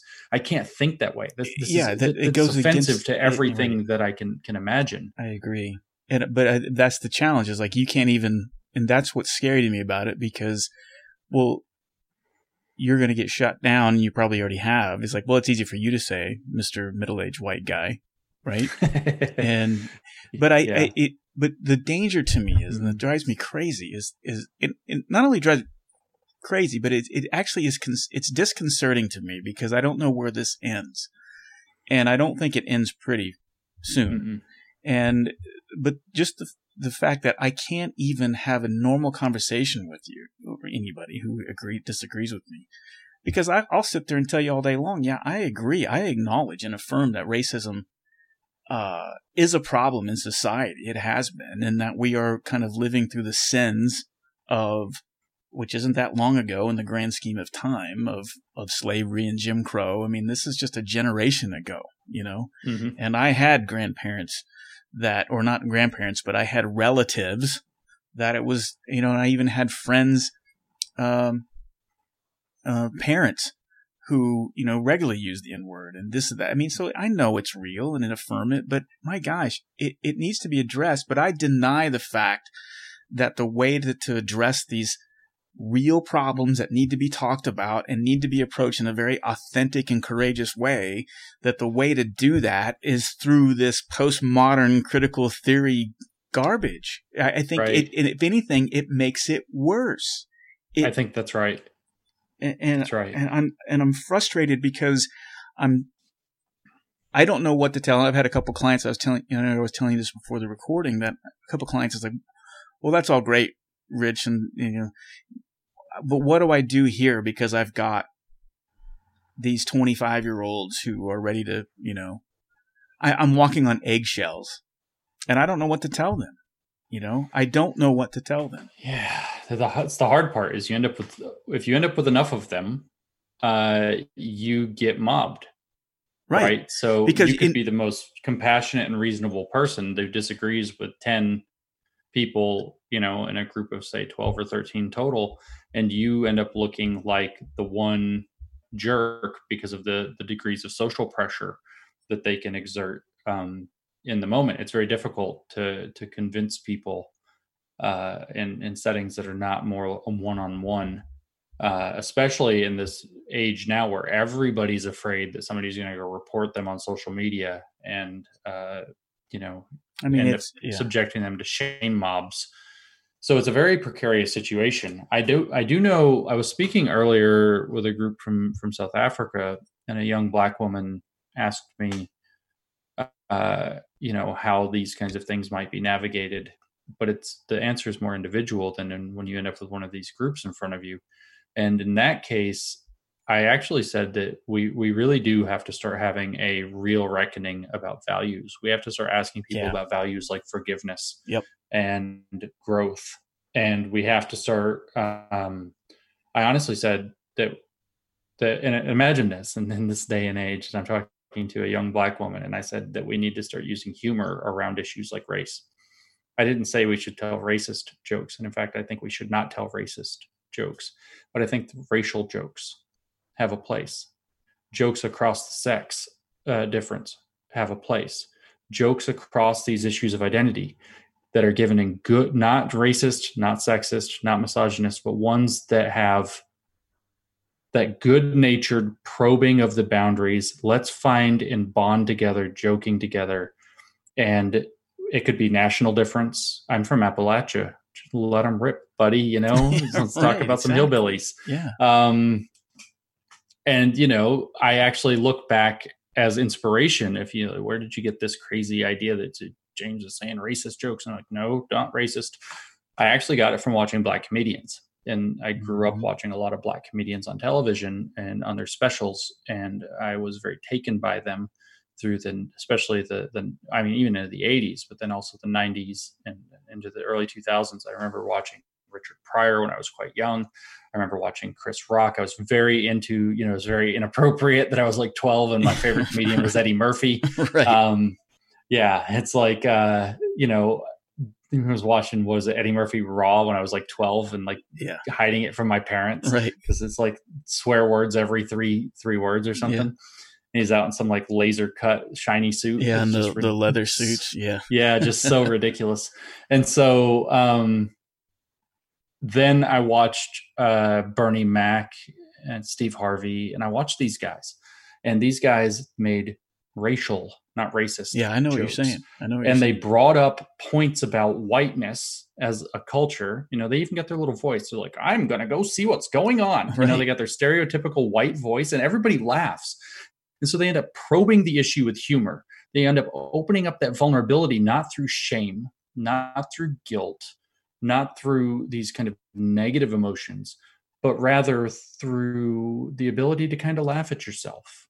Yeah. And there was always a sense where the joke went too far when it did, which sometimes it did. There was a guy that I went to college with who was actually, his ambition was to become a stand-up comedian. And his name was Rob. And he told some really good jokes, but he also told some real bombs. You know, he tested them on us. Right. And he was like, they can't all be winners, Rob. They can't all be winners. And so, you know, sometimes they go too far, but these jokes, you know, they open up your mind. When humor is used right, they open up your mind. I think that humor, like comedy, is in fact the kind of light side of critical theory, whereas this guilt and shame model that we see is like the dark side. The idea is to get you to examine assumptions you don't realize you have, or to get you to examine biases that you didn't know were present, or to get you to look at culture in a new way that opens your mind. And humor, comedy, has been very effective at that. And it also softens the edges. You know, I have friends, we have differences. I'm friends with women, I'm friends with Black people. I know you're not allowed to be friends with Black people anymore, but I am. And that difference is there. I actually watched a video earlier on Twitter. I saw it, and I wish I could remember the author's name because she's just put out a book. But she says that it's about reducing offense taking. Don't be offended is the general thrust. And she says diversity means people are going to say offensive things. And so you have to cultivate resilience, and you also have to find ways to find forgiveness and so on. But I also think there needs to be probing that with humor. I think it's very important. So, you know, we joke back and forth around little racial type joke issues across these, and it creates a friendship. It also lets me put forth the matter of difference in a way with my friend where if I step too far, he knows I didn't mean anything by it. And if he steps too far, I know he didn't mean anything by it. And we're just trying to cut a joke, and that one fell flat. And now there's space to have, hey, that one fell flat. And here's the sensitive, you know, wire that you hit. And here's why that one falls flat. I see where the joke was going, and here's why that one's not funny. But here's why other ones are funny. You know, here's the funny way to say that. And it diffuses that tension. It diffuses that guilt and shame are the wrong way to navigate. Nothing good can come out of guilt and shame. And I agree with you 100%. I mean, it's so funny you brought that up because I was just thinking literally about that last week. And, you know, that comedians really are, I think in this day and age, they really are the courageous, the last bastion, the arbiters of truth. And, and you're thinking about it, and you're right. And you look at, like, I think Dave Chappelle is probably the most brilliant comedian. Chappelle, he's probably the most brilliant truth teller, I think, out there today. You know, he's brilliant. He's excellent. Absolutely excellent. I grew up watching his show too. I forgot to name him. Yeah, but you're absolutely right. I mean, I think that, and there is a subset, and I know Rogan's big on that too. You know, and that's why I like Joe. You don't even know he's a comedian sometimes, right? But I mean, he hits it. It needs to be said and done, and I think that's, if there's any kind of that gives me any sense of hope, is that kind of community, or that small subset of society, and it's very small and elite, right? The good ones, right? How many great comedians are there? What, 1,000? It's a hard craft. Yeah, and of those, I say there are 1,000. Maybe there's more, but it's probably less than that. Like ones like, you know, that you would watch, like you would sit down and watch, is probably like 20. Yeah, you know what I mean? Yeah. I mean, think about that. But I mean, they have tremendous power and responsibility. And I agree with you 100% because, you know, and I think back to those times when I first went into the Marine Corps, my first Marine Corps squadron of flying. And I remember I was getting ready to go in, and I said, and I asked for advice. I said, "What's your big advice?" As I hit, you know, I've got my wings, I'm going into the fleet. And invariably, I had people say, learn to laugh at yourself and have a thick skin. And That's the right. people that succeeded, I mean, it was brutal. I mean, absolutely brutal. You talk about offensive. I mean, things that you could not believe were uttered by human beings to another person. Sure. But when you went through that gauntlet and you came out on the other side, there was an appreciation and a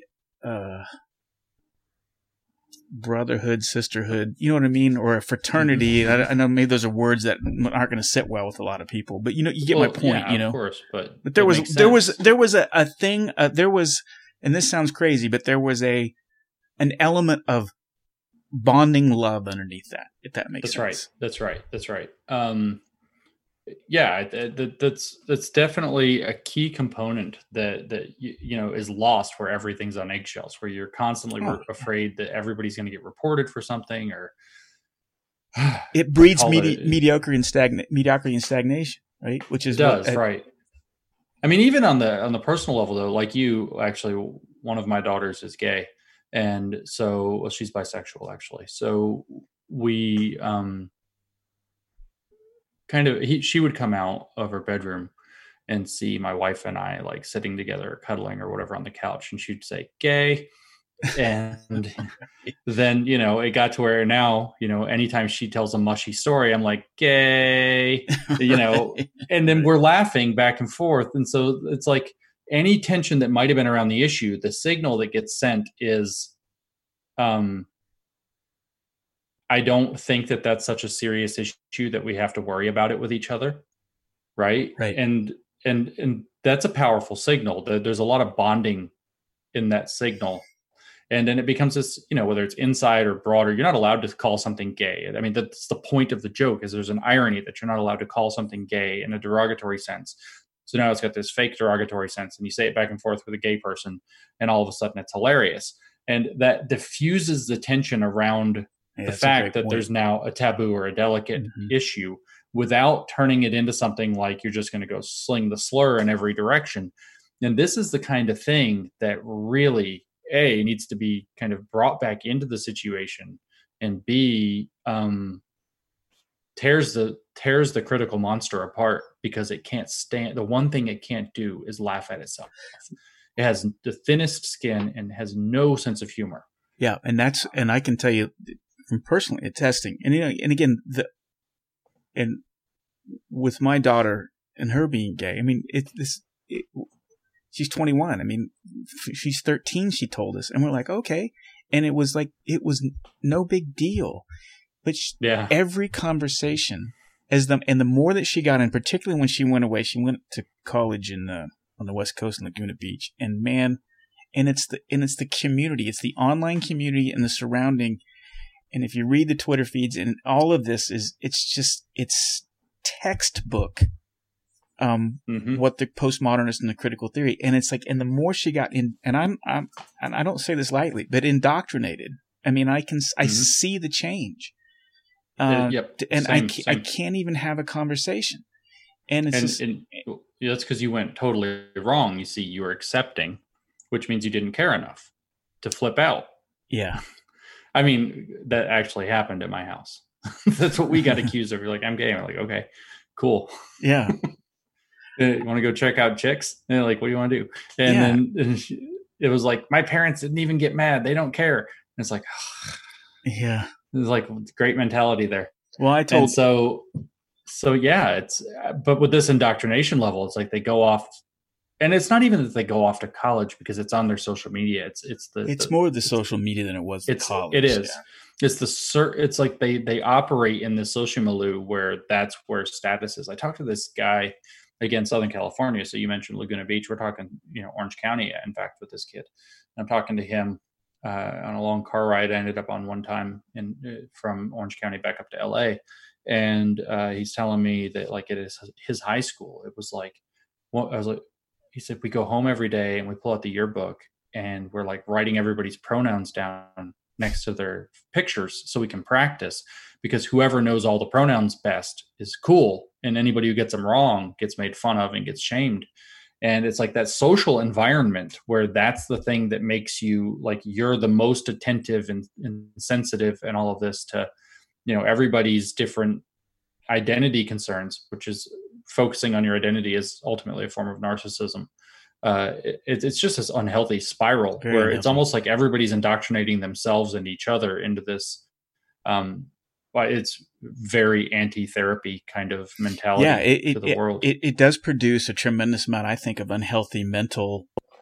It's just unhealthy, and you hit on a great point that I think that the systemic postmodern theory, where it's so dangerous, is because it intentionally, or at least it seems from the surface, it seems intentionally to not clarify it. It intentionally muddies the waters for certain purposes. I mean, the more that you can muddy the waters with, and the pronoun thing is a great example, right? I mean, that only benefits the postmodern or the systemic or the critical theory thinking, right? Am I hitting the head on that or not? Yeah. So, I mean, what two features are kind of coming up there? Well, there's several features of postmodern thought that are coming up there. I guess I was going to limit it to two, but there's at least three that just jumped out at me. So there is this intentional focus on the power of language, right? So if you get the language around a group wrong, then you're doing some massive form of oppression. Where we grew up with a liberal ethic of sticks and stones may break my bones, but names can never hurt me. And kind of trying to, develop that thicker skin. It has kind of the opposite. The power of language is supreme, to where being called the wrong pronoun or the wrong name is a form of violence, literally construes. Wow. So that's a second feature, which is the blurring of boundaries between different things. So, a verbal slight versus an insult become the same thing. And then that's tantamount to a form of violence. And those all become the same thing. So the blurring of the boundaries between the categories of insensitive comment, verbal slight, insult, physical violence, like those are all blurred into a single bad category. So that's a postmodern thing. That's where you're really going to get the muddying of the waters. And then again, the third thing that jumps out is that postmodernism as a school of thought very intentionally seeks to devalue universal humanity and completely erase the relevance of the individual and focus instead on group identity. Group identity is where knowledge is actually generated, because each identity has its own unique culture. So there's gay culture, there's queer culture, there's bi culture, there's Black culture, there's Hispanic culture. And again, it's one of those things you squint and you're like, yeah, to some degree, I see it, but for the most part, can't we all kind of like, isn't that like secondary?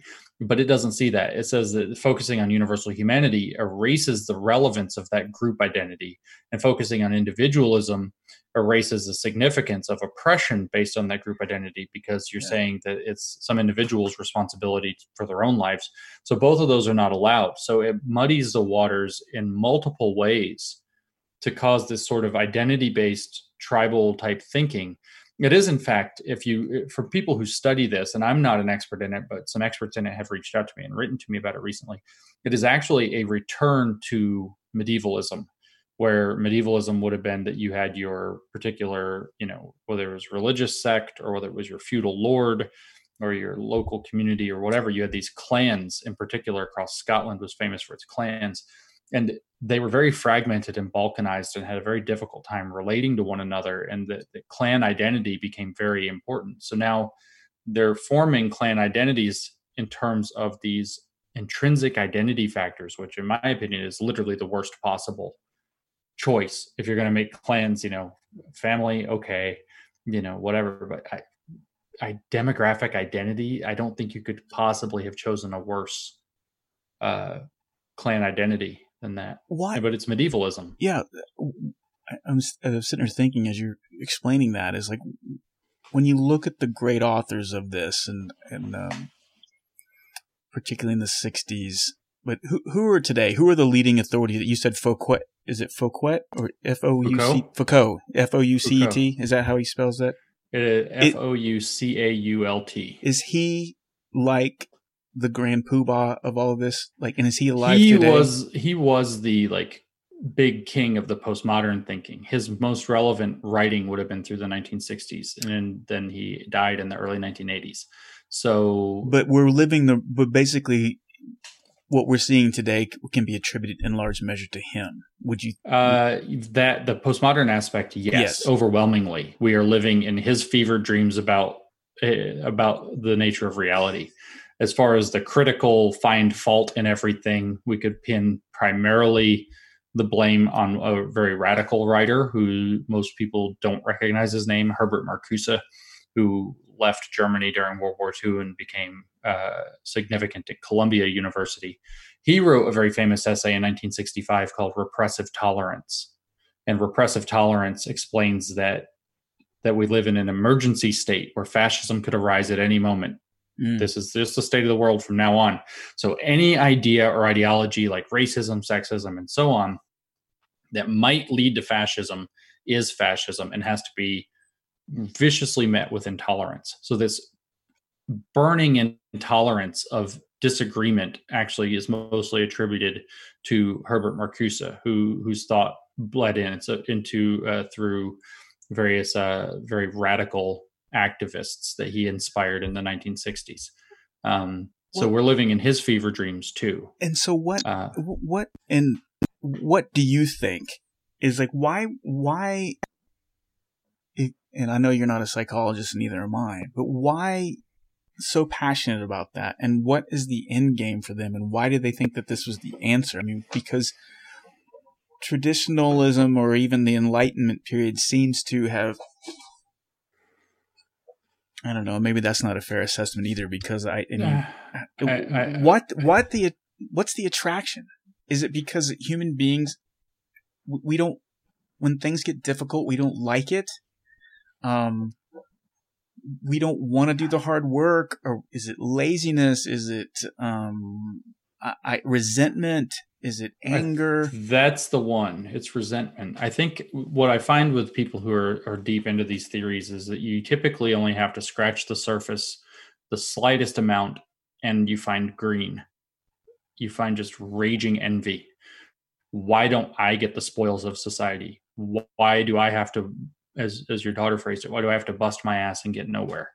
You see so much of that. And it's funny, you look as an adult at a 21-year-old and it's like, honey, no 21-year-olds are getting anywhere. Right. There's like 10 of them, but unfortunately you follow all of them on Instagram and you're jealous of them. So there's a ton of envy. Marcuse was very envious of, if you could actually get into their own pathologies. Marcuse was very upset, in fact, that he tried to stop the Nazis with a communist revolution that didn't work. And so then he tried to figure out why that didn't work. And it's because communism sucks, but he couldn't admit that. So then he came and started to look at society as one that had foiled his dreams because of all of these stupid people who don't understand how bad they have it and that are willing to latch onto things. And so he's envious of these stupid people who get to have good lives and see their work play out. Michel Foucault was a gay man who was vigorously rejected for being gay. In fact, he wasn't just gay. He was into all kinds of things that under many umbrellas would be described as perversions. And he was never accepted for that. His father wanted him to be a doctor, and he had no interest in being a doctor. So he had massive tension with his father. He wasn't accepted for who he was. And so then he comes up with a set of theories that basically says why his two focuses were on insanity and on homosexuality, and how society has basically mistreated those people forever. And so there you can see grievance maybe more than envy. But the grievance is often the envy for a peaceful, more simple, straightforward existence. And anytime you start separating into the oppressed versus oppressor classes, you see that the oppressed have the envy of the so-called oppressor, which of course is an oversimplification of real social dynamics that are very challenging to understand and even more challenging to kind of mitigate because you can't rectify them. There will always be hierarchy. There will always be elements of stratification. Some people will be lucky. Maybe in the final analysis, it's always a matter of luck. that you were born with the right talents, the right parents, the right circumstances, you were in the right place at the right time, and you had all the right opportunities to make yourself a success. Maybe it's always a matter of luck, but some people will end up succeeding to greater degrees. They'll hit upon the great idea of selling books on the internet, like Jeff Bezos, and be worth $200 billion right. Because who doesn't want to buy books on the internet? Like everything, just show up at your house tomorrow on right. the internet. And then other people will not hit upon those ideas or hit upon them first, and therefore will not have those opportunities. And so there's always going to be unfairness and stratification in life. And it's very easy to tap that resentment button. I mean, I saw this video of one of the socialist members of the Seattle city government just having this maniacal rant, like almost this weird droning cult voice. It's like, we see you, Jeff Bezos. We see you with the Amazon tax. We are going to dismantle your business. We are going to dismantle your society. And it's like this whole, you're robbing our communities, blah, blah, blah, blah, blah. And it's just like, holy crap, that you scratch the surface and green just pours out the envy. And of course, the liberal view is that we can find ways to try to make as many games positive sum as possible, because that benefits everybody. It raises all ships. Whereas this is a very zero sum, you have what I want and I can't have it because you have it way of thinking. And then to put that off of the idea of personal responsibility into group responsibility makes it even easier to rest in that envy. So I think that at the very bottom, it's mostly envy. Yeah, I agree. You hit it on the head. I think that made a lot of sense to me. And it was interesting. You're giving me the kind of historical context of what was going on pathologically with them.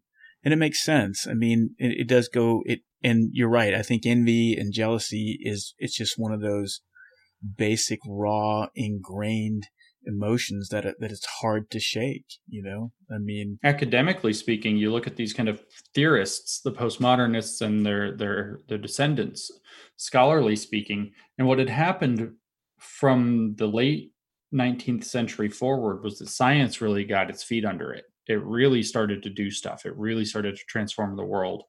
And science, the prestige of science, especially by the 1950s, I mean, science was the thing. It was everything, right? It was everything. Like you're talking like rocket ships and, everything's like, it's like science. It's a brave new world. Yeah.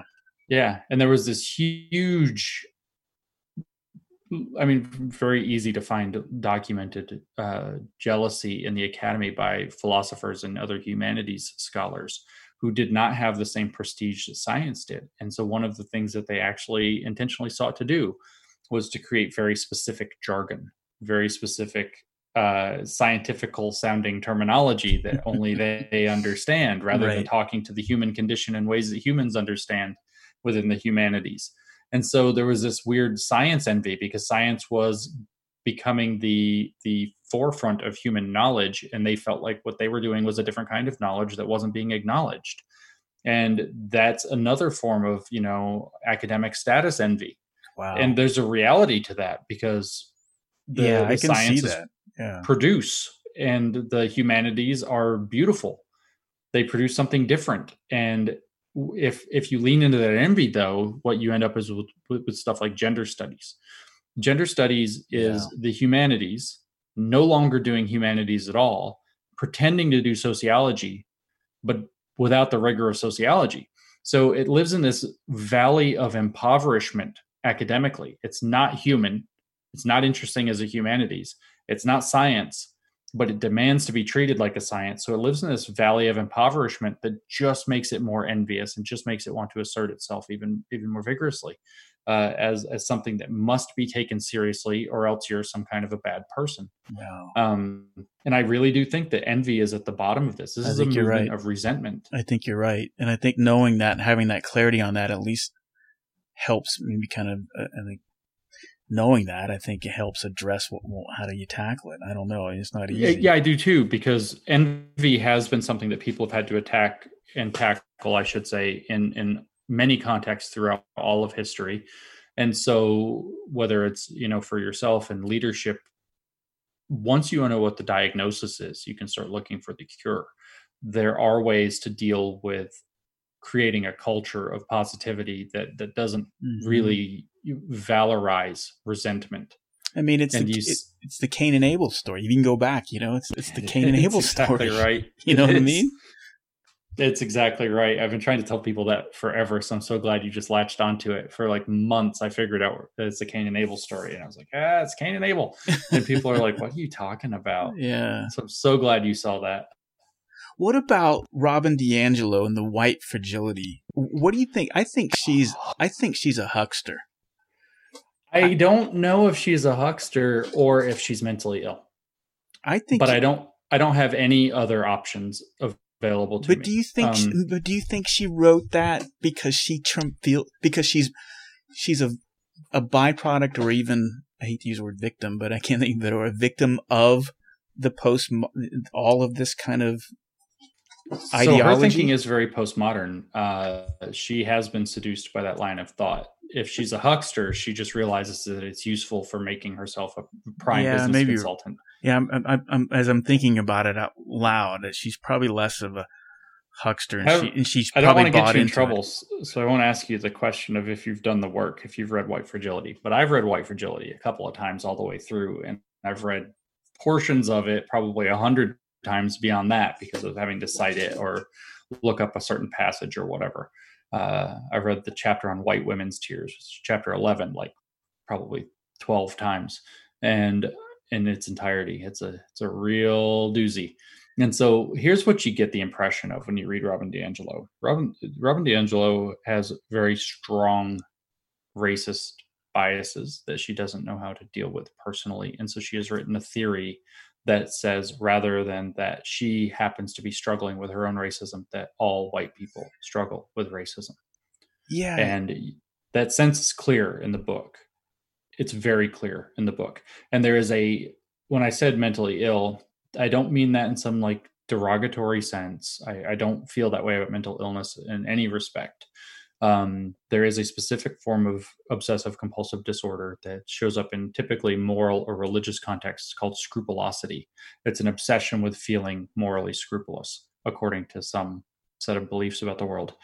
And having had, not personal, but having seen some cases up close of people who suffered scrupulosity in the religious context several years ago, a few close friends of mine, oddly enough, in different branches of Christianity, one Mormon, one Catholic, and one Protestant, in a rather strict Protestant Southern Baptist tradition.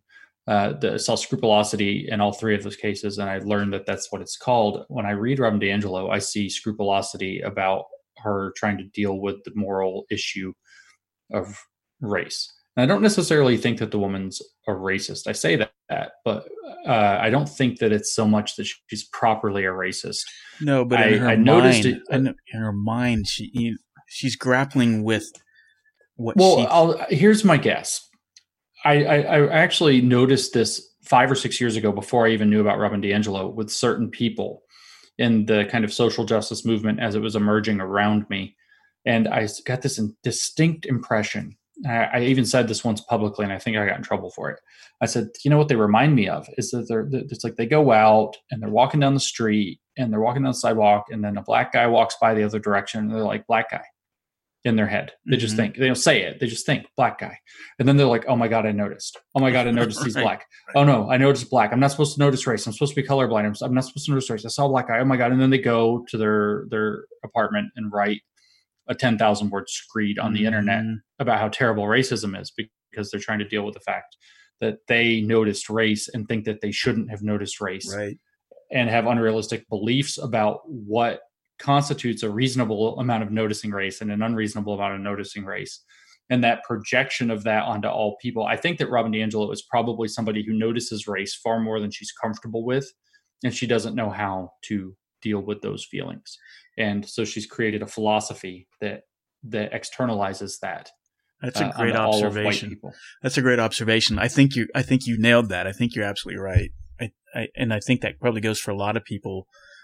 When you see the people at the protests, and they're screaming at the face of something, just going totally apeshit, losing their mind, screaming. I think that has to be part of it, right? Because a normal, I just wouldn't do that, right? You and I, if someone was like, what? And we would examine ourselves and we would look, and then But I think the next step that we're not doing that, but after listening to you and kind of, I think now's the time. It's just like, no, I'm not. You know what I mean? Like when somebody tells me that I am a racist, I'm not. I'm not. I'm not. No. And I'm not. I checked. Thank you. I checked. Yeah. It's okay. I'm not. And I bring up the white privilege and the Beverly D'Angelo because I had and I won't say her name, but I mean another kind of peer of mine, and we were going to collaborate on something before all this kind of went haywire. Very respected and love her thinking, and just really let's collaborate, let's do some stuff. And then George Floyd thing happened, right? Mm-hmm. And this is the tragedy, I think. And you see something like George Floyd, something that in the beginning, should bring everybody together and allow us to have and deal with the real issues of racism and thought and the challenges of slavery and the growth patterns that we need to do and address it from 150 years ago and beyond. But it got hijacked. I feel it too. Totally got hijacked. And if I was an African American, and if I was I would be so pissed off right now. I would too. Of course, we're not allowed to empathize in that way. No, which is another problem with the critical theory that you're going to speak for Black people. Well, I can tell you right now, I would be pissed off. I'm pissed off kind of on their behalf. Although what stops me from being that is I'm being told I'm not allowed to be that because of this friggin' theory. So when I talked to Joe, when we talk about Black Lives Matter near the beginning of the show, I said that I feel like there's at least 5 of them, and 4 of them have stolen the thing from the one moment of we actually had a moment of tremendous unity, absolutely, even politically, even the far right and the far left are simultaneously looking on this event and thinking, all right, something's messed up. Yeah. Time to fix some stuff. And then it got lost. And so you have this moment saying, hey, look, our experience is different than yours. Listen to us. And all of a sudden a world ready to listen. And then you have these literally openly saying that they're neo-Marxist. Hey, comrades, we're going to make this about this, radical queer liberation, Black feminism movement. And if you're not on board with this, you're a racist. Then you have these Antifa thugs going around starting riots. And I say Antifa as a stand-in for all of these kind of anarchist groups. I guess there are several of them that just go around. But it's the whole mayhem. Occupy Wall Street too, part 2. Yeah. And then you have these white, almost all white people who basically just lost their minds. Yeah. I don't know what else to say. They just lost their minds, and they're crying, and they're pissing all their Black friends off by calling them and apologizing. Yeah. I've been racist my whole life. Way to make that relationship weird, man. We were friends until you just got that weird. And then you've got the corporate side of it just cashing the hell in. It's 4 different aspects of just totally hijacking this out of control, real problem. And it's a tragedy. I mean, I see that as the real tragedy. Every time I read these articles and it lists all of the names, and it's again and again, it's this empty mantra of listing all of their names now. And it's I just, I get it. And then at the same time, I kind of roll my eyes. It's you've lost. It's I saw somebody very early on say something oh, we're burning down another building for George, what's his name? And it's the whole thing just got lost in this rush to fill the void with radical activism that has been cooking up. And I kid you not, has been waiting. I'm not a conspiracy theorist, but they do. You even had the New York City Chancellor of Schools, Richard Carranza, say we're not going to let this crisis go to waste.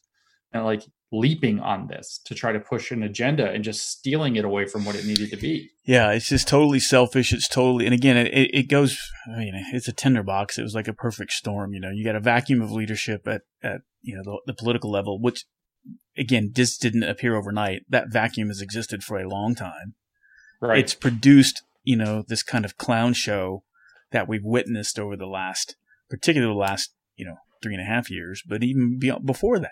I mean, it's just been building to this moment. There's no real authentic, transparent leadership. There's no real authentic, transparent, vulnerable conversations happening at the major level.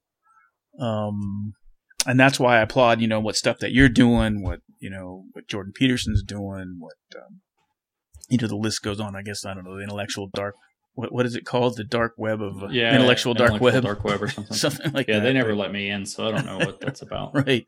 But I don't know. I think the conversations need to start happening. I think there's more. I would like to believe there's more. That there's a larger presence of people who are thinking like this than not. It just seems like there's been a very vocal minority that is disrupting everything, which is almost like every revolution, to be quite honest. Sure, of course. So there is, I think, a real fear there around how much traction and how they can get and how many institutions they can hollow out and how many relationships they can pointlessly destroy in the short term. But ultimately, I think, hopefully, my hope, when I try to be optimistic about this, is that a lot of people are actually saying things like what you're saying right now, which is, I keep hearing people say, I've been forced, they're saying things that are like, all right, all I've been allowed to do for like a month and a half is talk about race and think about race. I've literally never thought about race so much in my life. So maybe they had a point. Maybe I didn't think about race enough, but you know what? I've thought about race now, and nope, I'm not racist. I wasn't racist before. I'm not racist now. And now I don't want to think about race anymore. And can we just go back to not thinking about race and can this nonsense? And I think there's a very rapidly growing segment of the population. Now, the hopeful side of that I have is that we've now had enough of a taste of this view of the world to where people can do what I do. And I noticed this very poignantly in February. I was in Washington, D.C., and I noticed this very, very poignantly. And all of a sudden I realized whether or not I was racist before doesn't matter. I don't think I was. But I'm certainly less racist than ever before now because I see the critical race interpretation everywhere I look and say no. Yeah. No, I agree. I see... Yeah. I go out for a walk. I notice somebody, this happened the other day, of another race walking by, and I see that race, whereas before I don't know that I really would have cared. Now I have to see it. I can't not see it. Thanks a lot, guys. And I think, no, doesn't matter. Well, so that process happens because this has been injected into so many of our heads. And maybe that is the dose of penicillin that pushes us in the right direction. I like how you said that because I never thought of it in that way, but I think you're right. And I think that is, if again, a takeaway of like, what can I do individually to do that is it's just like anything else. It's self-awareness. And it's like, sometimes it seems once you become self-aware on anything, on a leadership, on a personal growth aspect, and you say, for example, the limiting beliefs that are in your head and you never really thought about it before, but when you turn the volume up, and my God, the volume's kind of loud. That's normal to kind of be freaked out by that. And to your point is like, yeah, thanks guys but maybe that's the dose of penicillin. And it's to me is what you just said is like same thing. Like when I personally, or even when I coach somebody about to get past a limiting belief and realizing that beliefs are neither right or wrong, they're either empowering or they're limiting. And to your point, as you're walking and you see that, and it's like, okay, the poison culture that has brought this to my forefront, and I see race now, but that it just seems crappy to you because the volume's louder. But then you have the wherewithal of like, hey, no, I know I'm not. If anything, it's like a dose of penicillin to remind you that you're not. Yeah, right. That's right. And that's right. And that's the intentional self-discipline I think we all have to do, and to have the courage and the foresight to say no. This is to call insanity, right? And now I know that sounds easy to do because particularly what's frightening to me, you see, Evergreen State College scenario, which is absolutely frightening to me that, we're all trying to avoid another Evergreen State College scenario. Right. Right. Or have the mob show up on our doorstep and effectively destroy our lives, but. Yep. But I, what other choice do you have? I mean, I don't know. I mean, it's scary because you and I'm a student of history and you study all these, and that's what frightens me is that people don't think those type of things can happen. And even when I bring it up, people think, oh, that's just crazy. That's conspiracy theory, right? But I'm sure there were people in Nazi Germany that were kind of going along going, what the fuck is going on here? You know what I mean? And then all of a sudden, and they're like, hey guys, I don't think this is smart, right? Shut up, just get in line, right? And then the next thing you know, you're ignoring the smokestacks, of the burning bodies. You know what I mean? Right. I mean, it can happen. And the parallels are really stark at this point to some of those really dark moments. I think the parallels, in fact, to Mao's Cultural Revolution are overwhelming. Very frightening, very similar. And again, you bring it up in normal conversation, they think you're a kook. And again, it's not that I fear for common sense and liberty, And again, sure. I'm not a right wing. And see, that's the other thing too. I think I was listening to something, maybe that you said, a lecture. And I think it's important that, the idea of liberalism has just gotten so poisoned. I mean, the true liberal just doesn't even exist, or at least in the forefront, right? When you say liberal, that's even kind of like, oh, what a, bad word. But a true liberal is all about personal freedom and liberty and individual and the inalienable right and inalienable rights, right? Of life, liberty, and the pursuit of happiness, right? Am I saying that right? Yeah, that's exactly right. That's exactly right. There's been a massive erosion of that. And maybe it's partly because we've been able to be so comfortable for so long and not have to assert that. We could just take it for granted. And I think that there is this now space in which, this stuff spread both institutionally, which is the real fight, and then individually, one person to another through culture. I think there's I'm generally optimistic. That which has been done can generally be undone. It's socially or whatever, you can kind of go the other direction. And so I think that if people start deciding, okay, you know what, you said do the work, I did the work. I took my personal responsibility, I did it, and now I'm going to treat people as individuals, and you're just going to have to deal with it. And start spreading that ethic again. It's like, look, okay, I listened, and that was a fair request, and now your conclusion is that we're going to treat people as groups. I reject that. Yep. We're going to treat people as individuals because I understand now why that's much better. And it's like somebody asked me the other day, they said, well, what do you say if somebody comes at you and says that you're racist? I just kind of didn't dive into the question deeply, but it's like, there's a part of me that's like, in the right context, waiting for somebody. They're like, well, you're ignoring the oppression of, that group or whatever. And it's like, there's a part of me that's waiting for that to happen, where somebody's like, you're racist because you ignore the oppression. You don't know what life is like for such and such a race. And I'm like, I'm the racist because I think that an individual Black person can competently succeed against adversity. It seems like believing in the person who can succeed against adversity is the opposite of having a derogatory view of them. Yeah. It seems like that's believing more in them, that something that they've suffered has made them stronger and maybe even in some ways better, because it's harder, like the woman in F-15 school. It's harder to go against the culture that doesn't accept you. And if you can excel in that requires true excellence. So I'm racist for thinking that Black people can be excellent and rise up against this oppressive culture that you say is the problem and still succeed. I'm the racist, whereas no, you've got this all backwards. Yeah. And I think that, I don't know, it's if I can get to this and you can get to this, other people can get to this. Well, I think it's important to, I don't even know what your political leanings are, but I don't think you're not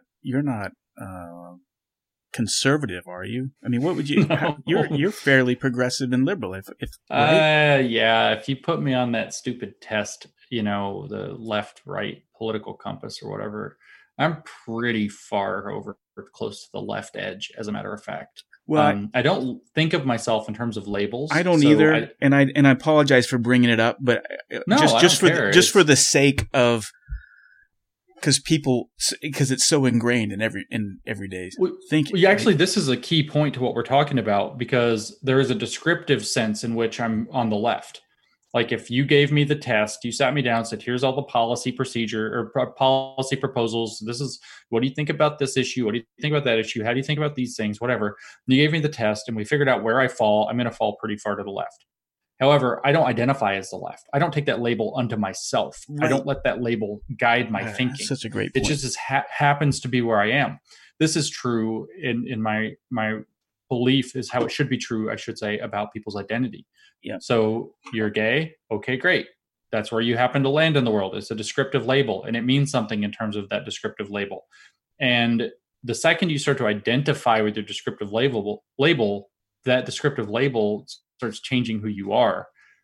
And you don't have to do that. You absolutely don't have to do that. And again, I still think bigotry is believing that there is some significance in that descriptive, demographic descriptive label.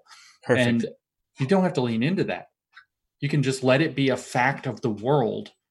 It's the exact opposite of the advice that's given in the foundational texts of this social justice oriented scholarship, which is to take up an identity first identification strategy for doing identity politics versus taking up a either individualist or universal humanity based or both, which is the liberal perspective. It's just, I honestly, Helen, my person who wrote Cynical Theories and who did the fake academic papers with me, other than Pete, Helen has a way of phrasing things that's just so brilliant. And she says that the liberal approach, or the liberal view of homosexuality is this: some people are gay, get over it.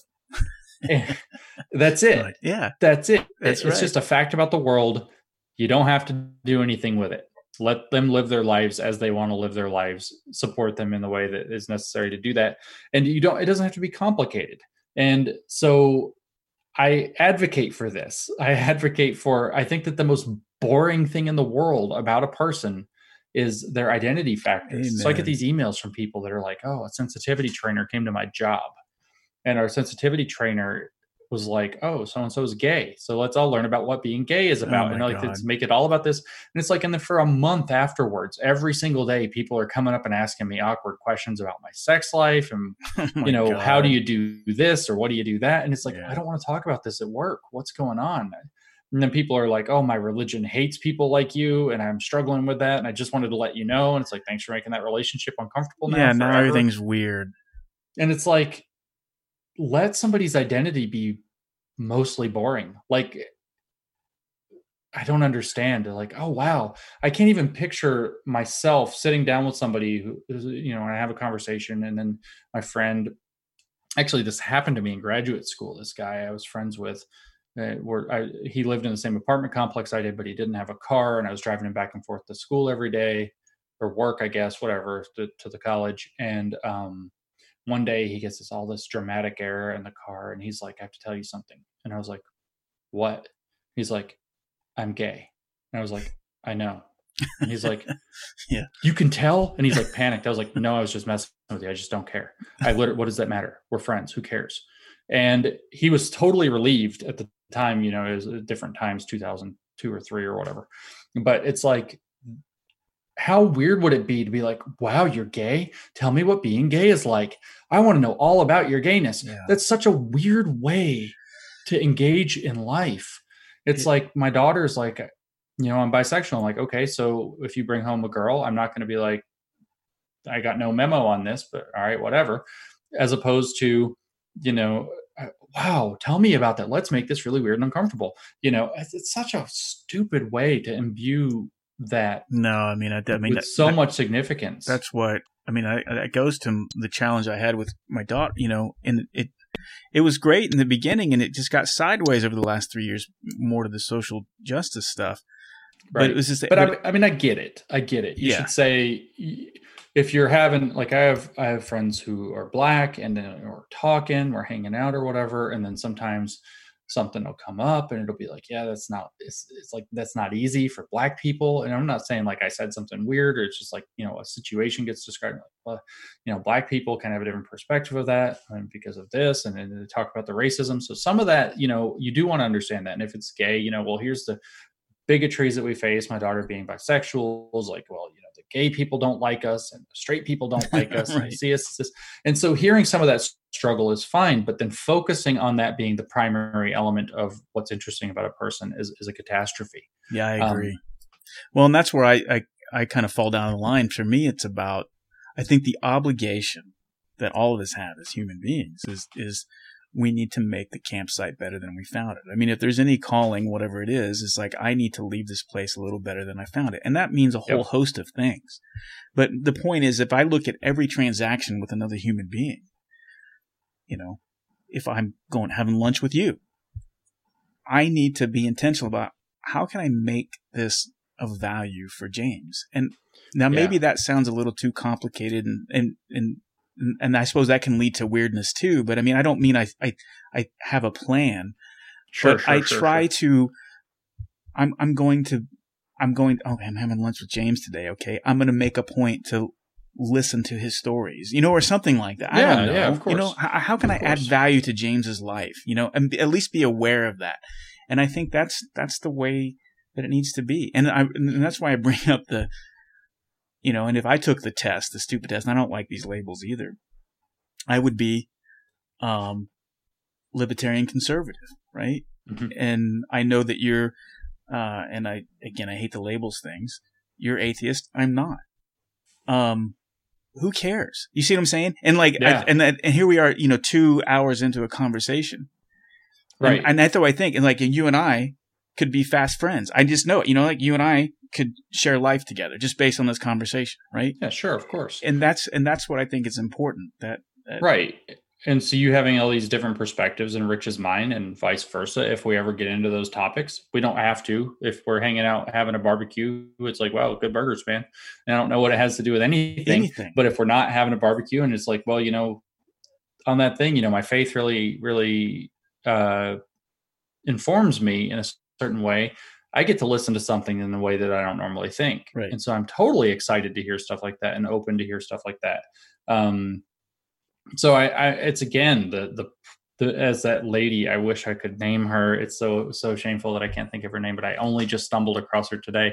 She's got the book. She says, you know, that you know, these moments of difference, which can include offense, are the price of a diverse society. And we want a diverse society because that's where richness and development and growth and opportunities and sharing. There's so much value and richness there. Absolutely. And in fact, you know, there's a saying when we're flying airplanes, when I'm the captain and I'm flying with somebody new, and one of the things that I say in the brief, you know, the last thing I say to them, it says, I don't care what you think is happening, what you think your perceptions of me, if you think I'm smart, aloof, I'm in the game, I'm out of the game, whatever the case, it's not your right to challenge me, it's your obligation. It's an obligation to challenge me.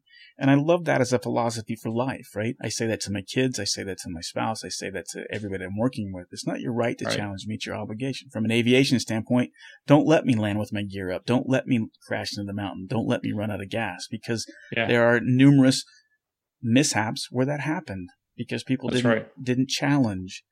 And there's obligation there on both sides. There's an obligation for the receiver, as you do challenge me, that I don't lose my shit and make you feel less than. And it's the obligation on me to have the courage to speak up. That's right. I mean, that's the Chernobyl story right there. Yeah, for sure. People failing that obligation until something horrible happened. And you have to be able to challenge. This is a problem here. You can't challenge people across identity lest that, you know, bigotry be spotted in that situation. Well, it's a catastrophe. Yeah, I think the takeaways, from this, I think if we say, well, what do we do with this? We said a lot of stuff, and I don't know if we were complaining or whining. I don't think we were. I think we were just trying to bring light to some things that I think a lot of people are feeling. But I think for me, what I got from you is that we need to stand firm. I think that's fine. Having the awareness that's again, self-reflection, personal growth. We can't let those things go, because freedom is at stake here. Personal liberties are at stake. This is why it's important, and it's not a conspiracy theory. That's not this. I mean, but just common sense and decency of treating each other with respect. But to stand firm and to be courageous, and I do think this day and age, it does demand a great deal of courage. And so I think you're being courageous, James, in the things that you're doing and the people that you're surrounding yourself with, and you're speaking the truth. But I think that's what we have to do. I don't know what else I can tell my clients and the people looking to me for what do we do as leaders. I think this is the time that you got to stand firm, because the answer to this, to your point, I think what I heard you say, and I think the solution to this, doesn't mean it's easy, is that you have to be principled. And that's why all of this stuff will eventually eat itself, because it's not principled. That's right. Right. And right. And so this is the time to be principled, but it does scare me because it doesn't mean it can still get messy and pretty gross and scary. But what other choice do we have? Right. I don't know. What are your thoughts? I mean, I think that's actually the thing is people really, I was thinking about it recently, and I thought people are asking me every day, how in the world did this happen? How did this happen? And how do you deal with it? And why aren't you crazy? And all of this stuff I get asked all the time. How do you not go crazy? And I thought about it, and it's because I have principles. I have a North Star. I know who I am, and I'm confident in being who I am. That's why on Joe Rogan's show, I was so near the end, I started talking about how important authenticity is. Mm-hmm. It's a process of learning to know who you are. And it's actually in the doubt of not knowing who you are, where something like, don't you think that was a little bit racist? If you know who you are, you don't get vulnerable. You're like, no, it wasn't. What are you talking about?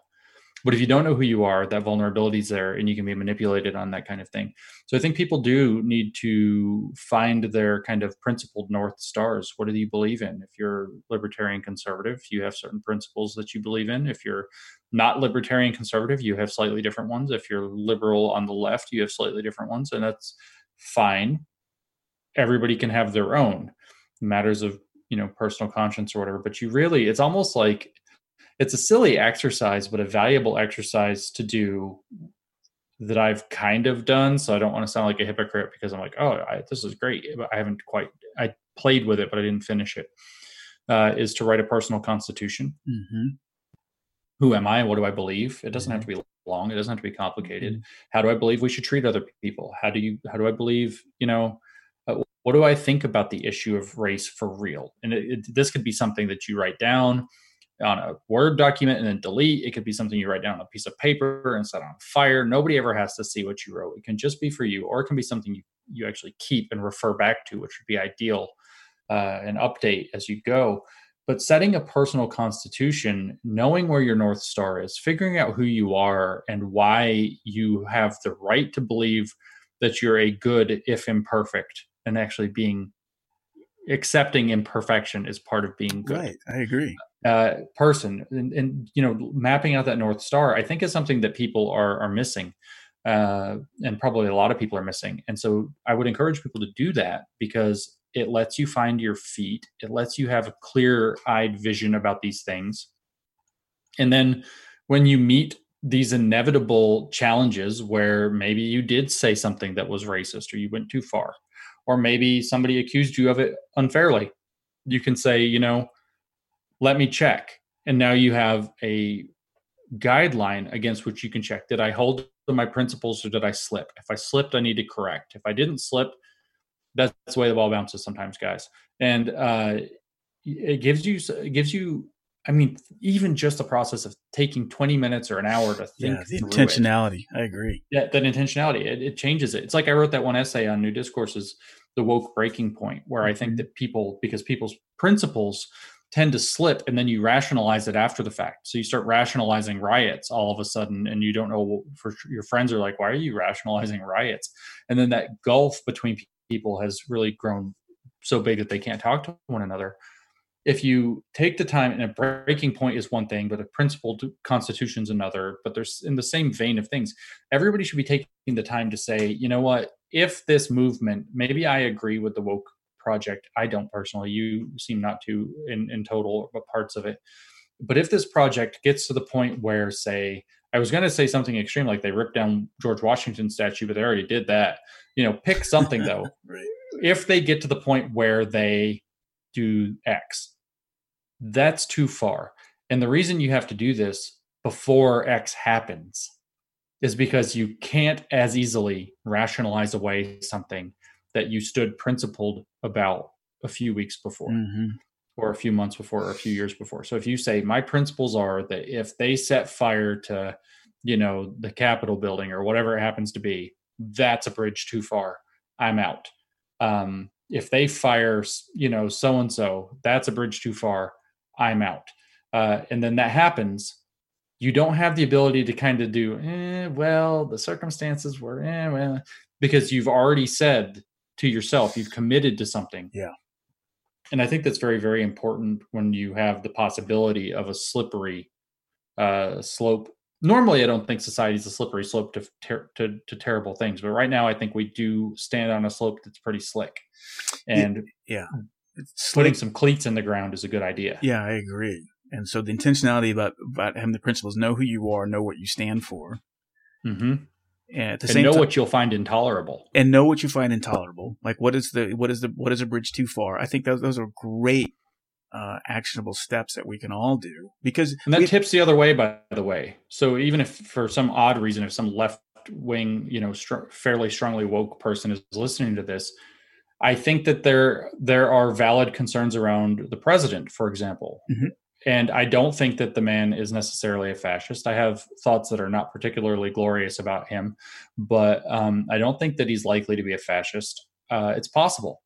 So what are your Trump breaking points? Right. Maybe those have already been passed, and that's fine if that's the case. But it's something, again, if they haven't, what is the bridge too far where you're like, no, I actually am principled to the point where my support for this breaks here. Yeah. And it should be with everything that looks like there's some serious threat of it should be other parts of your life, frankly. I mean, with my marriage, my wife and I did this years and years ago. Where are the slipping points where we know that, this is intolerable, but what if we just grow apart? How do we stop that? What are the signs? Where do we say, whoa, we've tripped the wire and now we're going to go reconnect for a weekend or a week away or something?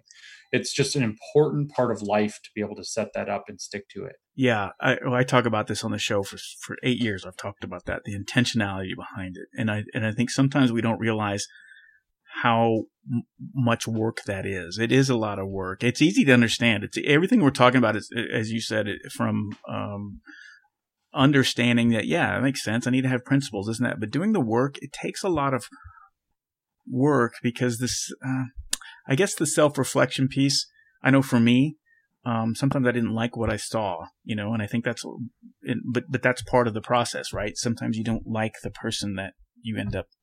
It's true. And that's part of the growth. See where that's part of the growth process, right? I mean, that's part of the authenticity.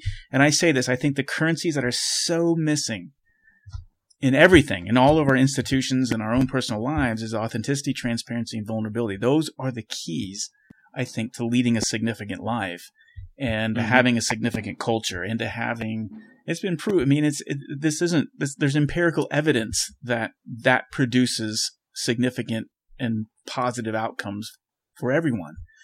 But we suck at, for whatever reason, being authentic, being transparent, and being vulnerable. Right. And I think we suck at it because it takes a tremendous amount of courage, and that's what's being called, and that's how I see it. I don't know. Yeah, I know. I think that's exactly right. We're all very busy. It's uncomfortable to be honest with oneself, where you have to admit that you lay out your principles. And the second you do this, for anybody who's done it, you lay out your principles and you're like, it introduces accountability into your life. That's why I don't quite hit those that often. That's right.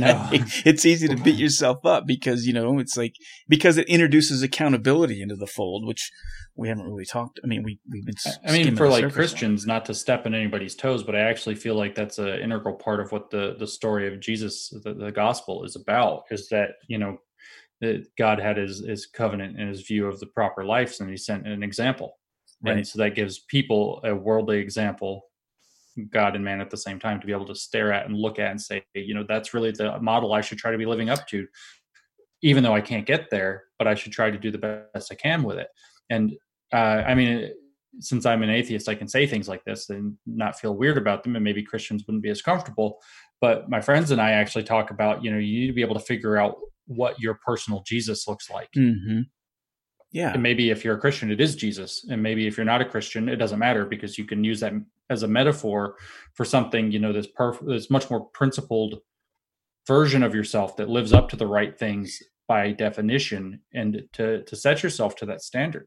Well, I mean, I think all the great religions and all the great philosophers and it all goes back to, and even in the case of like, well, I don't know what I believe, or I don't believe in God at all. I mean, you can still have, I think at the core of it, it's got to be about the individual, right? And it's always about the individual.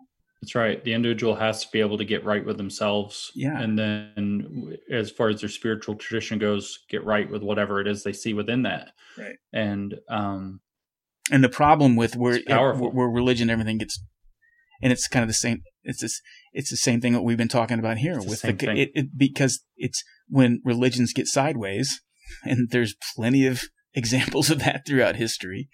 It creates chaos. It creates mass genocide and death. And, and that's what's happening with the kind of the woke culture. It's turned into a bad religion, right? I feel that's right. I feel like it's taken a generally good kind of social spiritual principle of social justice. Yep. You know, a fairer and more equitable society, and turned it into something evil, very narrow and evil. Yeah, because it manipulates your best impulses, your best instincts, and turns them to its purposes without any real regard to what happens to the individual that it infects or the organization that it infects. Yeah. If, in fact, it celebrates no matter what happens. If it infects an organization and the organization collapses as a result, well, that's one more racist organization down. And if it survives, it becomes a woke organ. So it's right. Yeah, it's very gross. It does it to individuals too. What if it infects you and it makes you get to the point where you hate yourself and you're miserable all the time? Well, that's because you were full of bigotry and that's what you deserved. And if on the other hand, you become, very pious in the faith, that's great because you become another woke organ. It doesn't care about people. It doesn't care about people or institutions at all. It only cares about promoting itself. And that's a religion gone sideways. Yep. Amen. Well, gosh, James, you're doing great stuff, and I'm glad to have met you. And I've really, we've been talking for almost 2.5 hours, but man, and I've never done that on Dose of Leadership. I've usually kept them to 30 to 45 to an hour, but I wanted. It happens to me everywhere I go now. I know, but I wanted to do this because I think that, and that's what I've been struggling with, and I'll just say it right here on the show is that I'm pivoting the show because I've been struggling. And I don't know if that makes sense, but just to have the normal conversations of like, well, how'd you start your business, and what were the challenges, and what were the dark moments, and when did it seem impossible, and how did you pull yourself out of the bootstraps, and you know what I mean? I've had 430 conversations like that, and in the wake of what's happening in the real world, it just seems vanilla and empty to me now, and I don't know. What do you think when you hear me say that? I mean, what I keep telling people is that for dealing with this, one of the best forms, I don't want to create activists. I feel like an activist on the behalf of people's right to not. But if you want to do something meaningful, you don't have to speak. I mean, you can speak up to some degree, but you don't have to speak up. You don't have to get on a public pedestal and run your mouth or whatever. You can just do the thing, right? Somebody who's taking on the concept of leadership and just doing it and, touching these issues without like wallowing in them and getting dragged down into them, who's building the thing. What we need, critical theory is a corrosive tearing down thing. I talked about that poem on Joe Rogan's show where I've seen the poem again now. It's been since I was a kid, but I still can't recite it. But the idea is still that unskilled laborers can tear down in a day what it took master builders a year to build. Easy to tear things down. It's hard to build things up. It is. And what the world right now, the world is at a pivoting point where what it needs are people who are building the next generation of things. Right. So one of the most valuable forms of, if you want to call it activism or whatever, to conquer the woke problem is to just start being the builder. I love it. Start building the thing that fits into this new world without having to compromise who you are, what you believe in the process. All it knows how to do is tear down. So that's a thing you have to be aware of in this new world, at least for the moment, is that there will be attempts to tear you down. So leadership means, how do you avoid being torn down? How do you avoid being torn apart from the inside by people that are trying to, hustle the system where they know that they can then create these double binds and so on. and being the thing that builds that. I don't know. I look at the example of the Quillette magazine where Claire Lehman, who's a friend of mine now, saw a place where both academic literature and journalism were failing, and she built the thing that filled the gap. Yeah. Just build the thing that fills the gap. I love how you said that, and that actually gave me a sense of. It probably didn't sound like it to you, but it does give me a sense of clarity again and an optimism. Like, yeah, that's what we're supposed to be doing, and something I've said time and time again, and what I believe in from a leadership perspective is that you just got to go in and do the work. You're right. You don't have to stand on a platform and a megaphone or even have a hit podcast or even anything. You just need to go do the work. And it's just, sometimes it's just, you go down and you just start doing. And leadership is very thankless, grimy, gritty, dirty, lonely. It's not, when you do the work, the payoff can be, it's kind of like the pyramids, like you said. It's like, it's someday you may not see the end result. And a lot of people who laid the initial foundation of the Great Pyramids never saw it to come to fruition, right? Or even the Cathedral at Notre Dame, right? I mean, it took 300 years to get it to its present state, And so the people that laid the foundation never even saw it, And so that's how we got to view this. And so you just got to get to do the work. And maybe I'm making it sound more noble and I don't know what the right word is, more bigger than it is, but I think but it's scary. I don't know. It's I'm probably a silent majority type. I feel like I don't know what to do, and it's scary. And nobody does, man. Nobody. People ask me all day, "What do I do? What do I do?" And I'm like, "Okay, good luck." I tell you, I don't watch. Yeah. I don't know. I don't either. Nobody knows. I don't watch the news like I used to. And I don't either. I've turned the news off entirely. I don't watch it at all. I don't care what they're saying. I don't believe what they're saying, frankly, either. Mm-hmm. I would have to. It's a harder job to go suss out information and try to find out what's true. Yeah. But I don't want noise being blared into that already difficult process. And I just want to add value. I got to remind myself every day when I find myself getting sucked into the. Yeah. How do I grow a relationship with somebody? Perfect. Right. That's another one. How do I be friends with my neighbors where before maybe I was like, oh, they're the wrong kind of people. How do I stop my stupid libertarian neighbors? How do I be friends with them now? How do I do it? How do I bridge those gaps? How do I make friends with people who have different views than I do? How do I meet somebody at their faith if I don't have it? Just do the thing. How do you do it? How do I be friends with so now I have to be friends with people across racial because I already am. Then it's awkward now. How do I fix that? How do I make that relationship? How do I get past the again? Awkwardness of it? Yeah. Yeah. How do we get past this? That's a challenge to rise up to, and it requires these things. And it's possible. Yeah, that's so funny that you brought that up. I know we're going to end on this, but it is. I mean, I think about my African American friends, and it's like I've almost kind of avoided them more now than before this, right? Because I don't know what to do.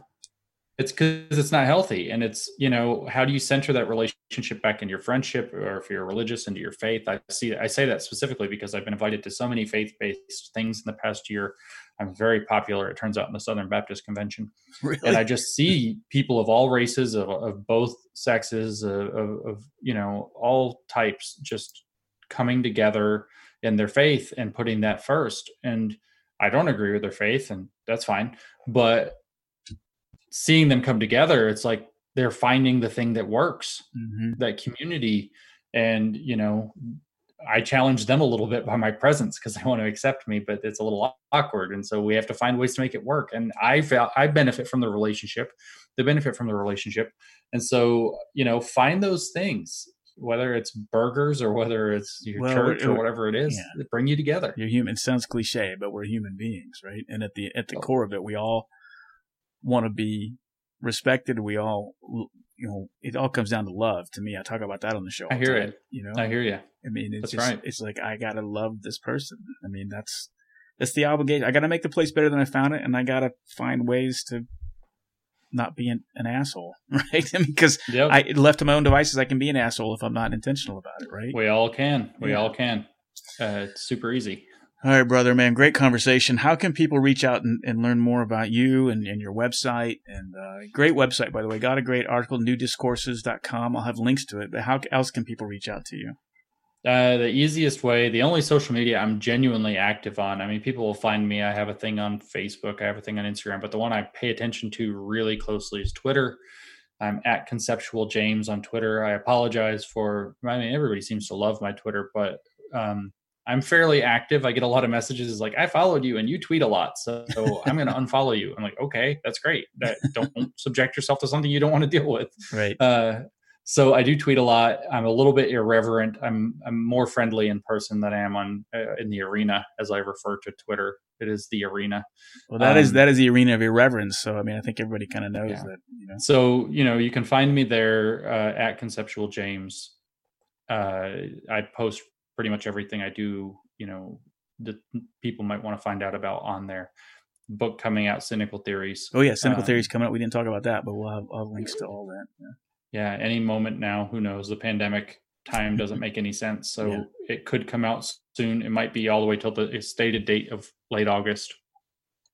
We'll see. It traces the postmodern theory of this, if people want to understand where this came from and how it operates, and it's really clear. Everybody keeps telling me that's read it early. Well, I'm definitely going to get a copy of it because I think it's important, particularly from a leadership perspective. I think it's important that we understand this, become aware of this. Again, this isn't a left-right thing. I think this is just it's a human thing.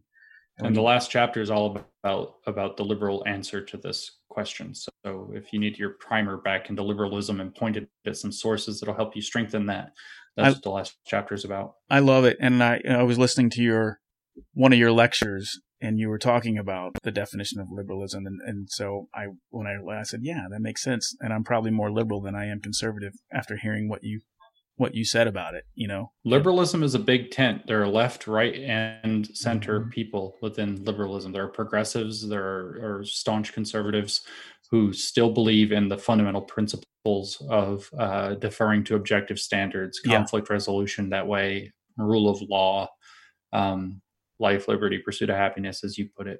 Awesome. Great conversation, James. Hopefully we'll meet again, and I'd love to meet you in person sometime. So hopefully this is the beginning of a great relationship, and I'm so honored that you came on my show. Thanks for coming on. Yeah, thanks. Stay in touch for sure. Hey, thanks so much for tuning into the show. I hope you got some value out of this episode. If you did, please do me a huge favor. Tell somebody about this show. Tell your spouse, tell your kids, tell your coworkers. Let them know about the value that Dose of Leadership brings to your world. Go to doseofleadership.com. You can learn more about my services. If you're looking for somebody to speak, teach, or coach about leadership, I'm your guy. I'm known for my ability to transform individuals and organizations, teaching them the concepts of creating a culture of decentralized leadership. I do think that is the secret sauce to facing all the challenges that we face today. Thanks so much for tuning into the show. I look forward to the next time we work together, and until the meantime, make it a great one.